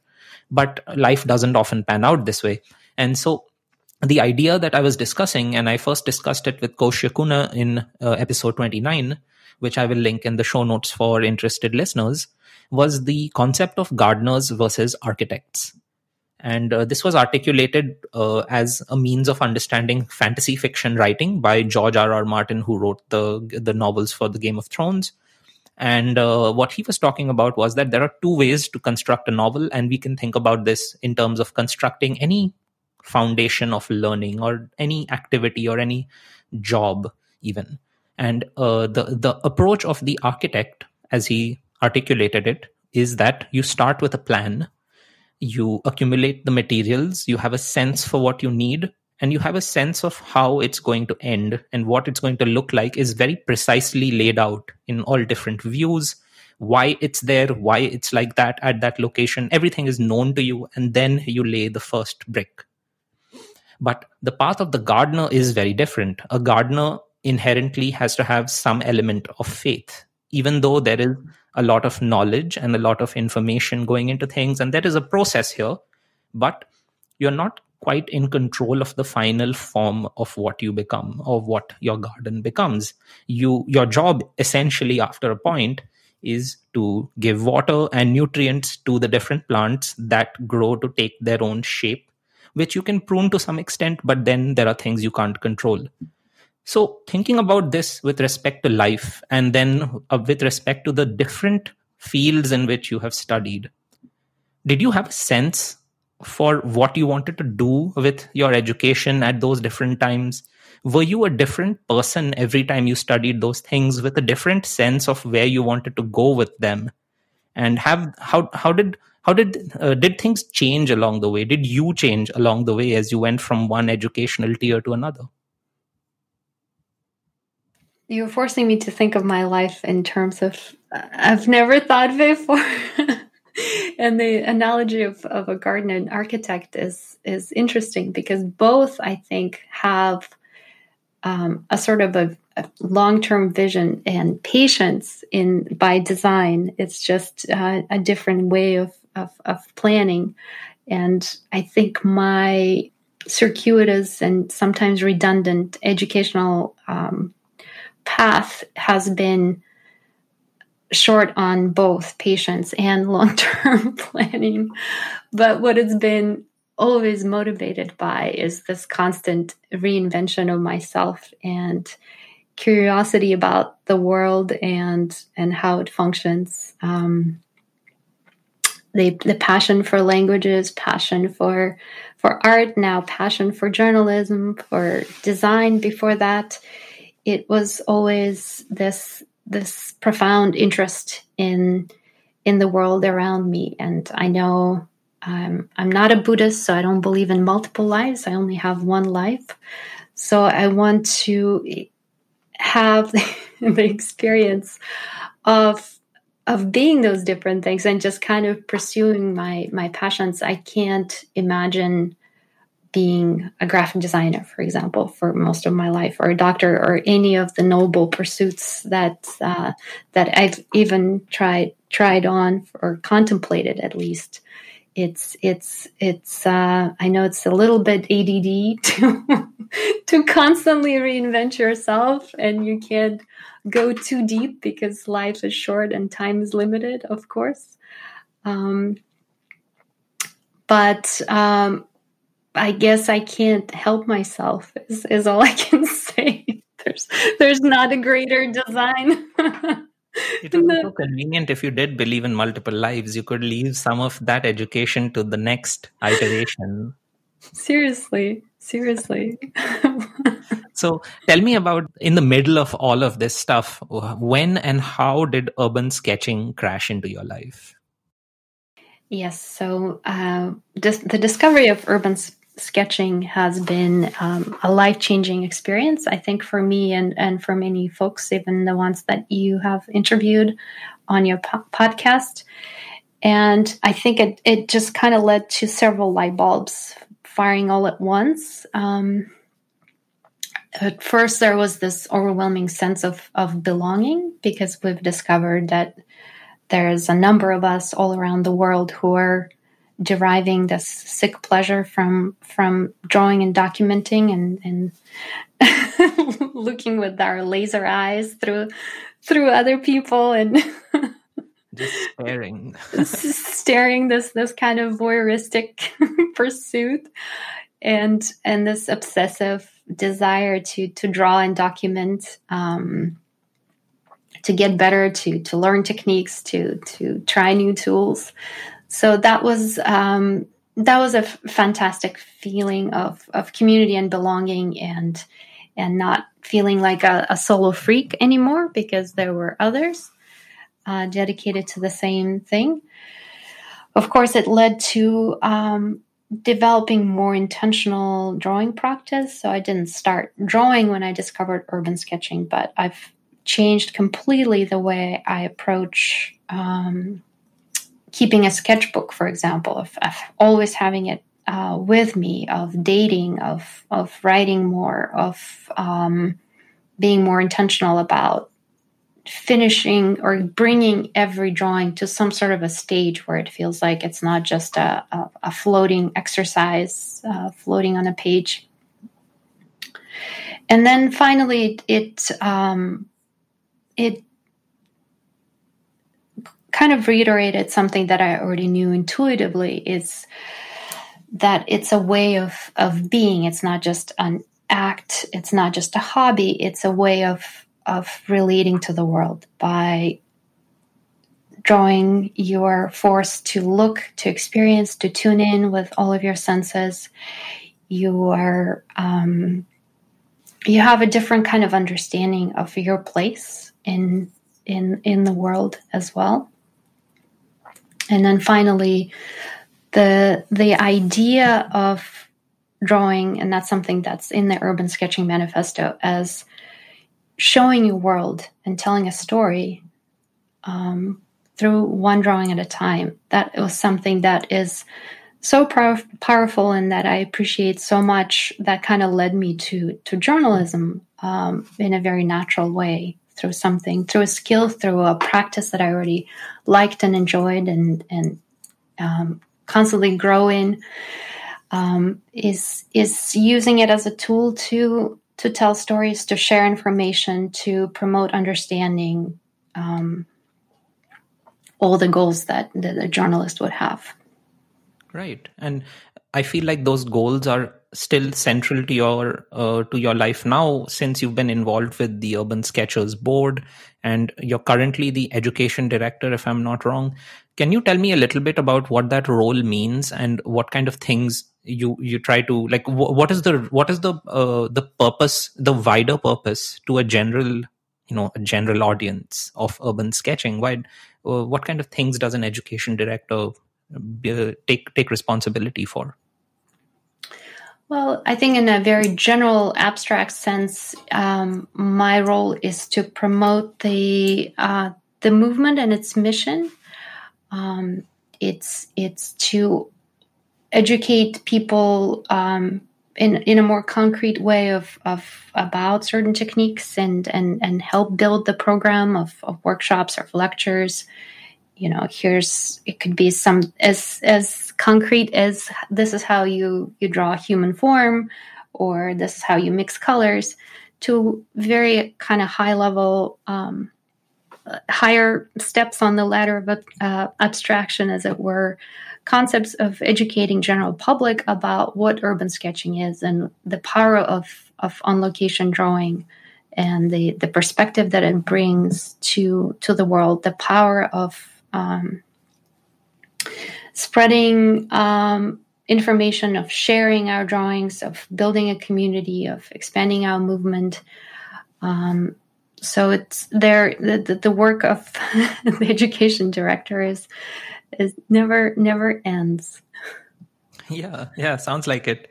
And since the pandemic, of course, you've also started this wonderful series of USK talks, which are also disseminating this kind of sentiment, telling people about the value of urban sketching and the different ways that urban sketching can help our lives as individuals, but also give something back to our society. Tell me a little bit about I want to talk to you generally about the conversations in these USK talks as well. But firstly, I'm curious to know, as an organizer behind it, what was it like, the circumstances in the early pandemic when you decided to do this and to plan it and to coordinate it remotely with people around the world, and then to finally make it happen? What was that experience like? Well, it was very early in the pandemic and very early in my role as the education director that all of a sudden our world has completely changed and shut down. And my understanding of what I was supposed to be doing, and that is building the workshop program, maybe training instructors, maybe teaching myself, coming with lectures and workshops to different locations and sort of promoting the idea of sketching on location. All of this was no longer possible. So, okay, what do we do instead? Several of us started talking and thinking, okay, we need to continue to educate and inspire our community and also mostly give a little bit of sense of shared experience of the community is there and it's central to the idea of urban sketching. So we decided to use, I think initially the platform of Instagram live chats. And as the group grew, we also realized how this was giving us purpose. It was also giving us the sense of working together on a program like that. We all had different ideas, different backgrounds. We're all in different time zones, so all of our meetings are usually at some crazy hour for at least half of us.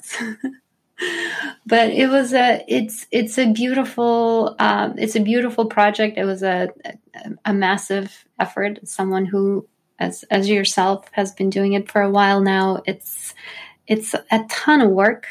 Behind the scenes planning and relying on technology that at times is imperfect, and it's a lot of energy and effort and resources that goes to keep something like that, not only starting it but also keeping it going for a while.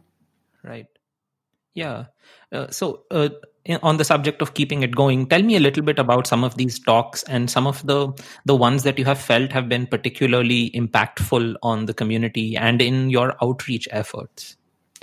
Yeah, so initially we started with the interviews of sort of the star instructors in the urban sketching movement.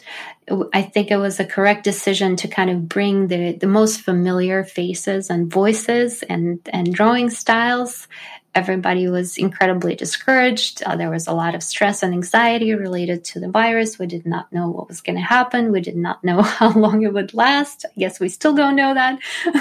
But having this familiar faces, I think, and these beautiful drawings, and showing how, okay, we're in isolation, we're in lockdowns, we're in different stages of this around the world, but we have this common experience. And this is how these folks that you know, that you've learned from, that who have inspired you, this is how they're dealing with this situation, because we're all in it, right? We all had to cancel all of our plans, all of our workshops, all of our work. We're all sitting in little rooms. And so how do you continue to draw? Especially urban sketching is something that's reliant on you being out in the world. So how do you do that indoors? How do you do that in confinement? And so that was something that powered us for the first season primarily.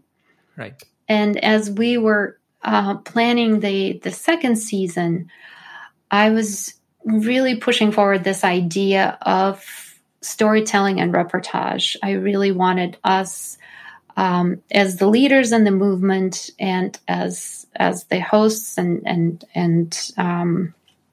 leaders behind the show, to focus on that, bring it to the forefront. We had the platform built, we had the attention, we had the interests. So I thought it was important to not just talk about the techniques and tools and all those things that we all are passionate and love talking about, but also go a little bit deeper and show some great examples of people who are sketchers who are primarily moved and driven by the storytelling potential, and what are some subjects that you can cover, and what are some stories can you tell, and how do you deal with the fact that maybe you don't have the skills of drawing perfect human anatomy, yet you do want to tell a story about a person. So right. we brought in a larger variety of skill sets and voices and sort of newness to the movement. We had some amazing examples of someone with maybe who's just beginning in urban sketching and yet has a great story to tell and has that passion. So that was sort of the driving force behind the season 2, which I thought was successful. Right. And if I may ask, what are the plans going forward, not only for USK Talks, but also as education director in such, these are such uncertain times that it's not very easy to plan more than, I don't think it's responsible to plan even 6 months ahead. You never know what happens. So how does one go about strategizing and making, implementing ideas in such times? It's a head-breaking exercise and sometimes heartbreaking exercise. We were supposed to have an event together for planning the next season. Because of the pandemic, the plans are constantly being postponed as we're waiting for the situation to improve, the safety to improve, but there are also, because the team is so international, there are different standards of travel and quarantining that are present in different places. So it's a little bit difficult at the moment to tell with any certainty. And I think on my personal teaching front, I keep postponing workshops, hoping for things to improve. Yeah, it's literally just moving it from 1 month to another, and then you hope one of them can stick. So on the subject of teaching, now you teach these independent workshops where you're teaching urban sketching and these ideas around these specific subsets of urban sketching that you are good at.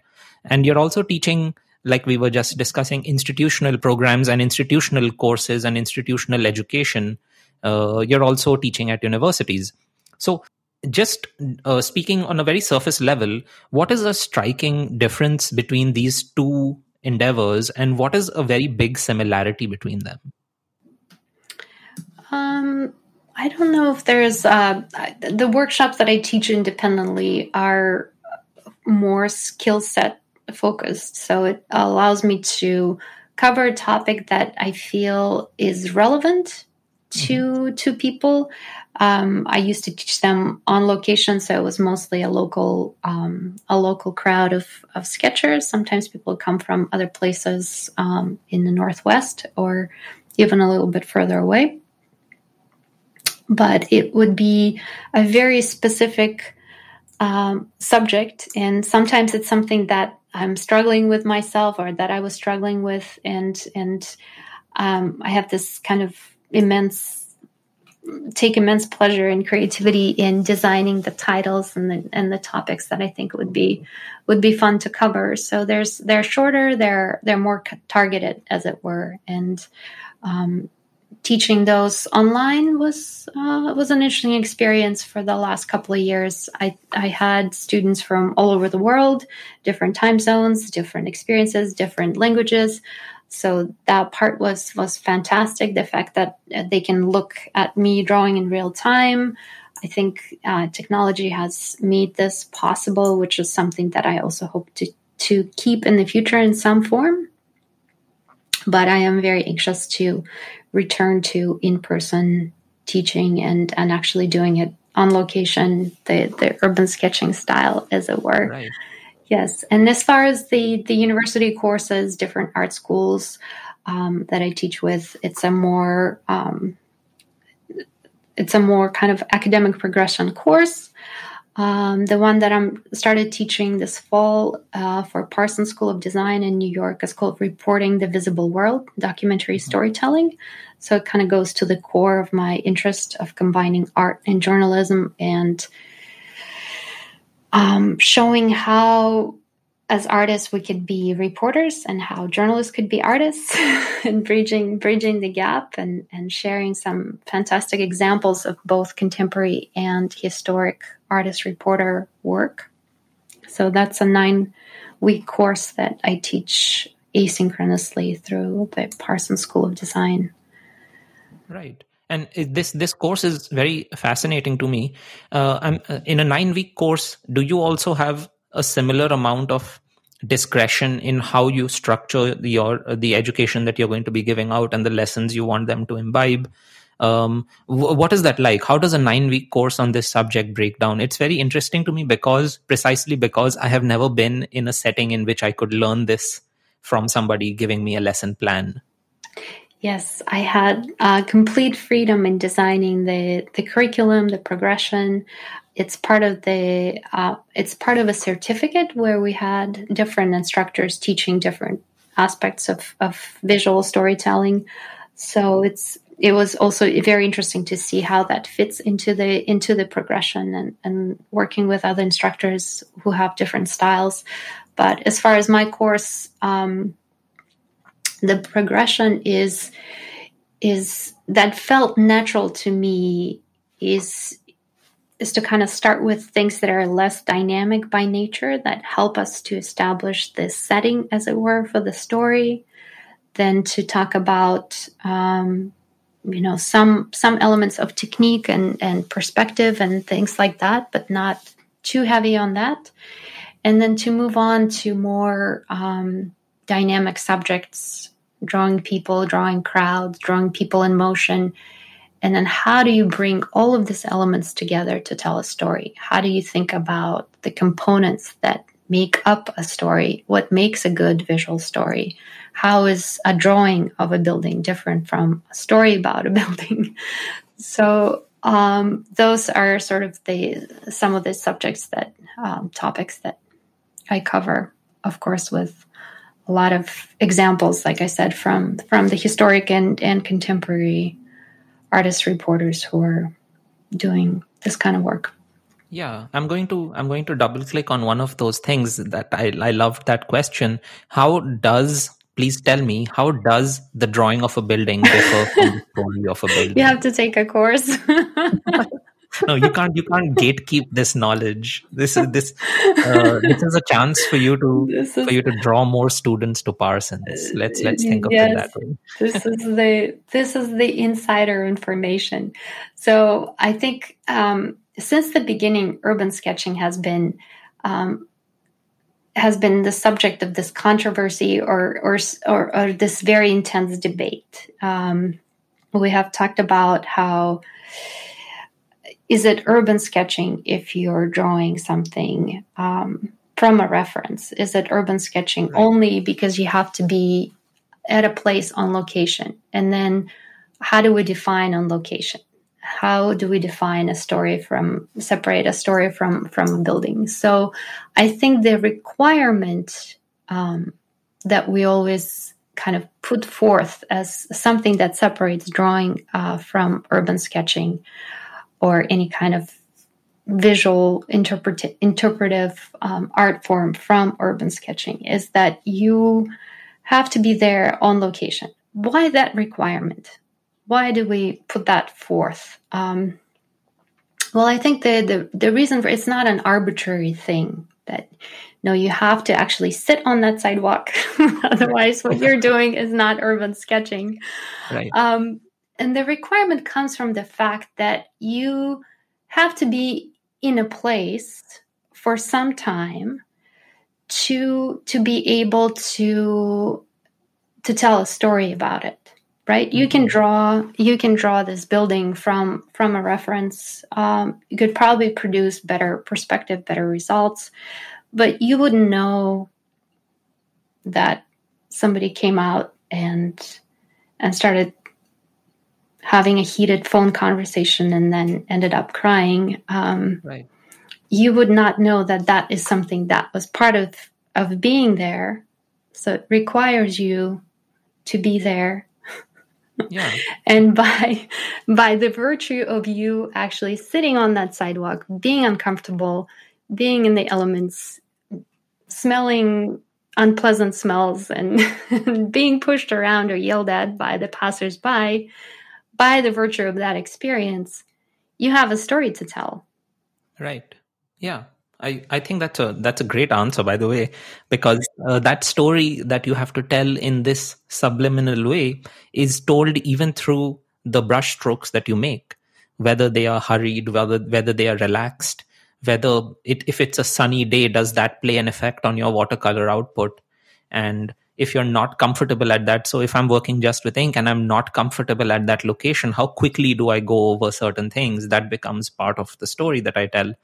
I asked this question partly because this specific question of a building somehow came up in how I framed a workshop proposal when I was an instructor at the USK Chicago seminar in 2019. And my workshop was all about drawing people in the city, because I think people are central to the city, and any urban sketch without humanity in it is wrong. That's a very bold statement to make, but why not? It's my podcast.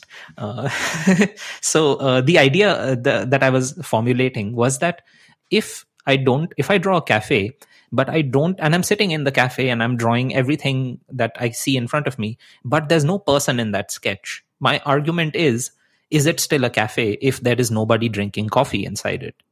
Is a building tall if I'm trying to draw a tall building, if I don't put a person next to it for scale?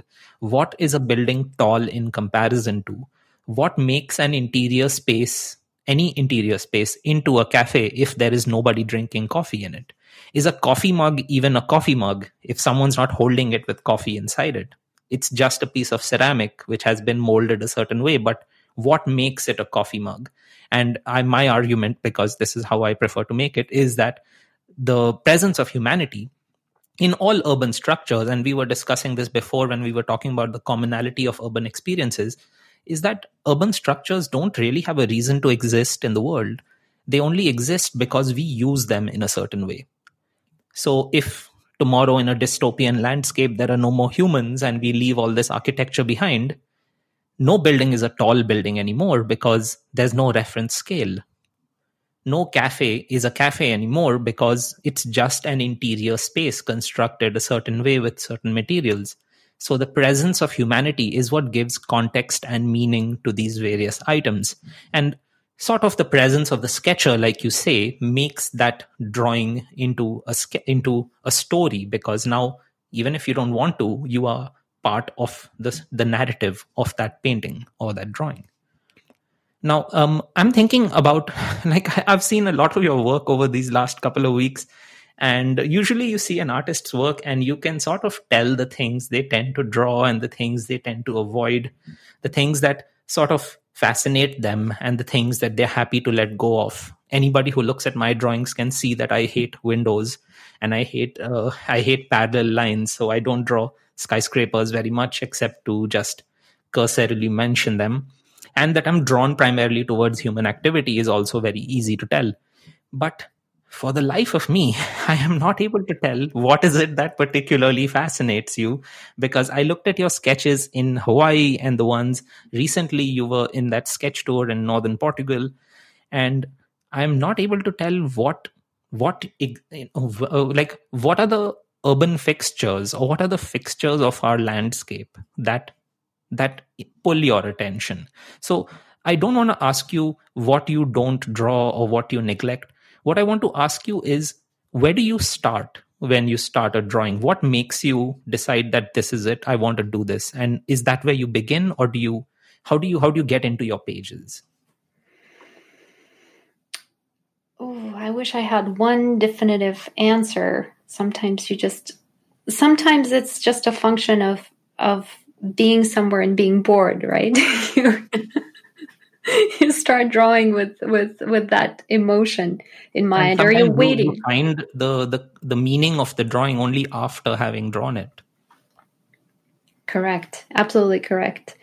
But going back to the beginning of our interview, it's the question of what am I trying to tell, and something that draws my attention initially is not what ends up being the center point, which I think is why it's sometimes so hard to tell what is it about. I think in this recent sketch tour Portugal, I just finished making a little film about it, so it's fresh in my mind that the quality of light was often the beginning of the process, and the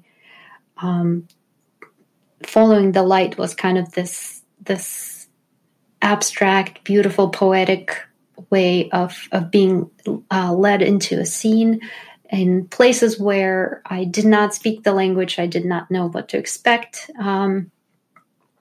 It was following the light, but then where does that take me to? Is a lot of times the stories that I found, or the conversations and the observations that I've made, had to do with once again looking for those elements of common human experience, of trying to relate to people, seeing them enjoying music at an outdoor concert, seeing them enjoying sunsets, students on a lawn having picnics and enjoying sunsets once again, or sunrises. The old folks in the villages in northern Portugal that just have a few inhabitants left, that most young people have left for lack of opportunities or jobs. So this older folks that are there, kind of frozen in time, talking to them about how they spend their days, what moves them, what memories they have linked to this place. So that was kind of the driving force for that project, but for many of the ones that I'm working on. Right. Now, Sketch Tour Portugal, as I understood it, was in collaboration with, or with the invitation of, at least the tourism department of Portugal. So I'm curious to know if there was a push and pull between motivations personally from your end and expectations, as you might perceive if you're doing something like this for somebody else to use in some other contexts. How did you navigate that? Did you feel completely free to simply explore your curiosity, or were there things? And this does not have to be bad. Like simply like we were talking about how you go through a course and you do certain things that you didn't think are very much fun, but they add value to you once you've done them. So did you have to go through certain experiences in which you felt the, not compulsion, but perhaps the obligation to depict certain parts that you would not have naturally leaned towards? And this is where I wish I had some sort of a conflict, a controversy to share.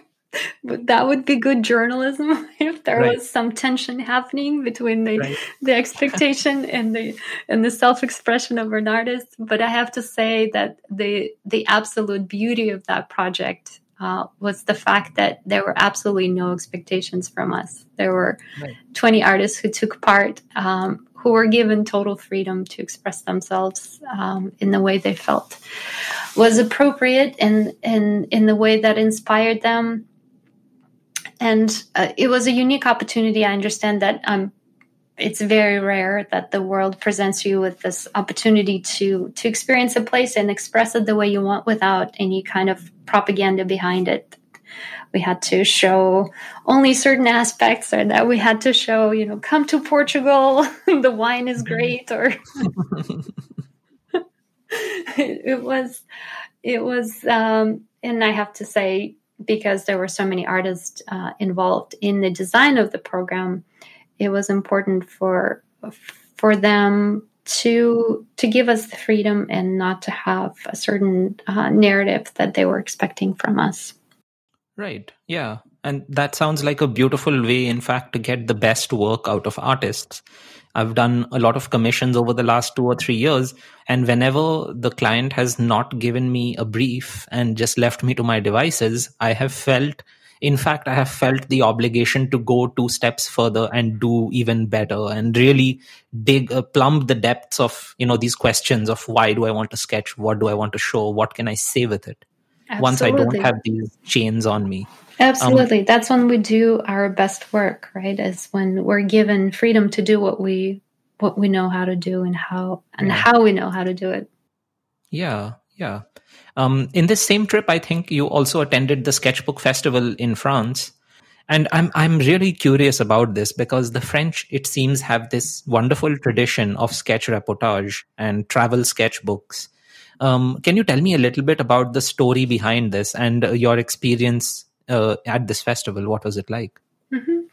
So it's a festival called Rendez-vous de Carnet de Voyage, which translates into a meeting of travel sketchbooks artists. It's an old festival. I think it was in its 21st iteration, so it's been going for a while. And it's not only a festival for sketchbook artists, it's also a festival for filmmakers and I think to some degree, maybe writers and podcasters as well. And it takes place in a town called Clermont-Ferrand, which is in sort of the central part of France. It takes place every year in November. And it's a big exposition where you show your work. I showed my project about the leprosy colony in Kalaupapa there in 2019. And I was back again with the Border Town projects in this 2021, the past November. So I think it's a fantastic opportunity to have very direct contact with the audiences. Usually, formal exhibits do not take place with sketchbooks. So to have people leafing through your sketchbook is both a little bit unnerving, but it's also incredibly liberating and rewarding to have. As part of this festival, I also had an opportunity to give a few talks, which is always fantastic, especially when you have a chance to talk to young people, to kids from high schools and middle schools, and tell them about your work, told them about the border and the experiences of living on the border. So it was a really fantastic way to share my work. Yeah. Now, this idea of communicating through sketchbooks and documenting or chronicling in sketchbooks, it seems so much more popular in France as a movement and it has captured the popular imagination there as a part of the things they do, part of the culture in a sense, than other places. And I'm curious about what is it particularly that has happened there that has caused this, and what are some lessons from it that the rest of the world's sketchers should note? Things that don't seem to occur to us, maybe. Yeah, absolutely. It's I think the lessons for the cultural institutions, not just for the sketchers, is to kind of appreciate and value this type of artwork, because it's so intimate, it's so immediate, it's so in my opinion so much more powerful than having canvases in museums. And I don't think just because I'm a sketcher myself and I keep a sketchbook, but I find that the most revealing experiences, encounters with the artists and their work happen through their sketchbooks. So if I visit a museum, I'm much more interested to look at the exhibit on sketchbooks, to see the things that they were trying to work out for themselves, the notes that they were taking, their daily experiences, than a commissioned work of a big, I don't know, monarch. I'm thinking about Goya right now, and how different the experience of looking through his sketchbooks versus the commissioned paintings is for you to really understand what he was living through. Yeah. And because I am also on this journey of backward self-educating myself, like I discover something and then I go back in time to see how long it's been around and what are these things that are occurring to me today. That, for example, I was in the National Museum in Budapest, and it's a fantastic, beautiful museum with so much art in it. And I found out that people have been doing line work. Obviously, people have been doing line work for 600 years. And the cross-hatching styles that I'm trying to copy or I'm trying to learn or I'm having breakthroughs in, quote unquote, thinking I'm so smart that I've figured this out, have been figured out by people living 500 years ago. And it was humbling and it was inspiring and it was very motivating to this idea that so much knowledge is cyclical, that we think we are always moving in a linear line going up and up and up, but sometimes we're just going around and forgetting and rediscovering things from before. Absolutely.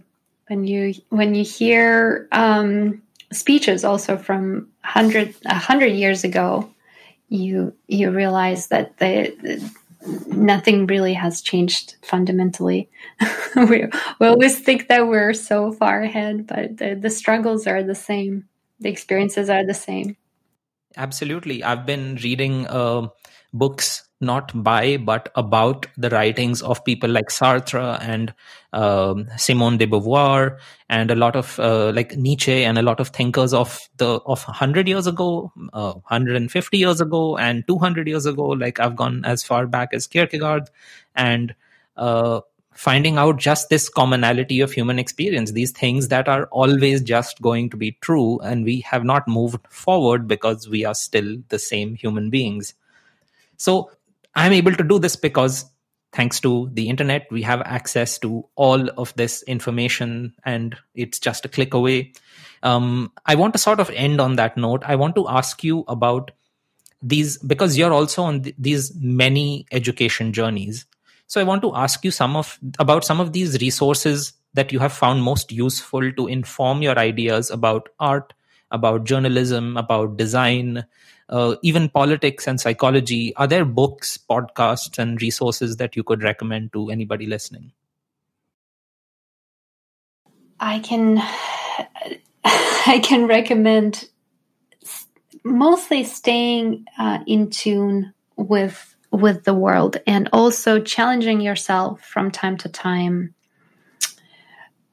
to look at something you would never consider looking at, because the lessons from other disciplines, from other people who are not part of your network, could be so eye-opening. We had an episode on engineers and how engineering mindset can influence your art practice. I find it that this kind of opposite, or maybe it's not as opposite as we tend to think, but we always think of art and engineering to be kind of on two opposite spheres, right? Or two opposite ends of your brain. So go to the part that you think is the most opposite from the way you interpret the world and the way you think, and also outside of your bubble, because we are exposed to the same information in our sphere, and we're kind of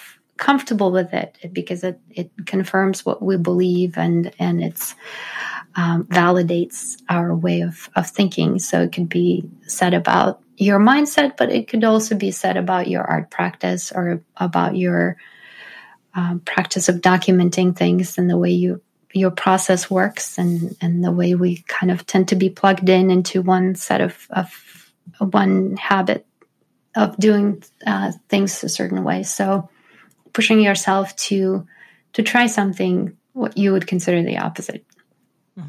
It's always mind-opening. That's really great advice. Generally, I have found it very useful in my life to not stay within, and I sort of become uncomfortable the moment I become too comfortable. So as soon as I feel like I'm agreeing with what's happening in my environment, I feel that this is a misstep, and I should quickly find some opposing points of view, just so I'm sure about where I'm going. So thank you so much. Like, Rita, this was a fantastic conversation for me. I learned many things from listening to you, from hearing your stories.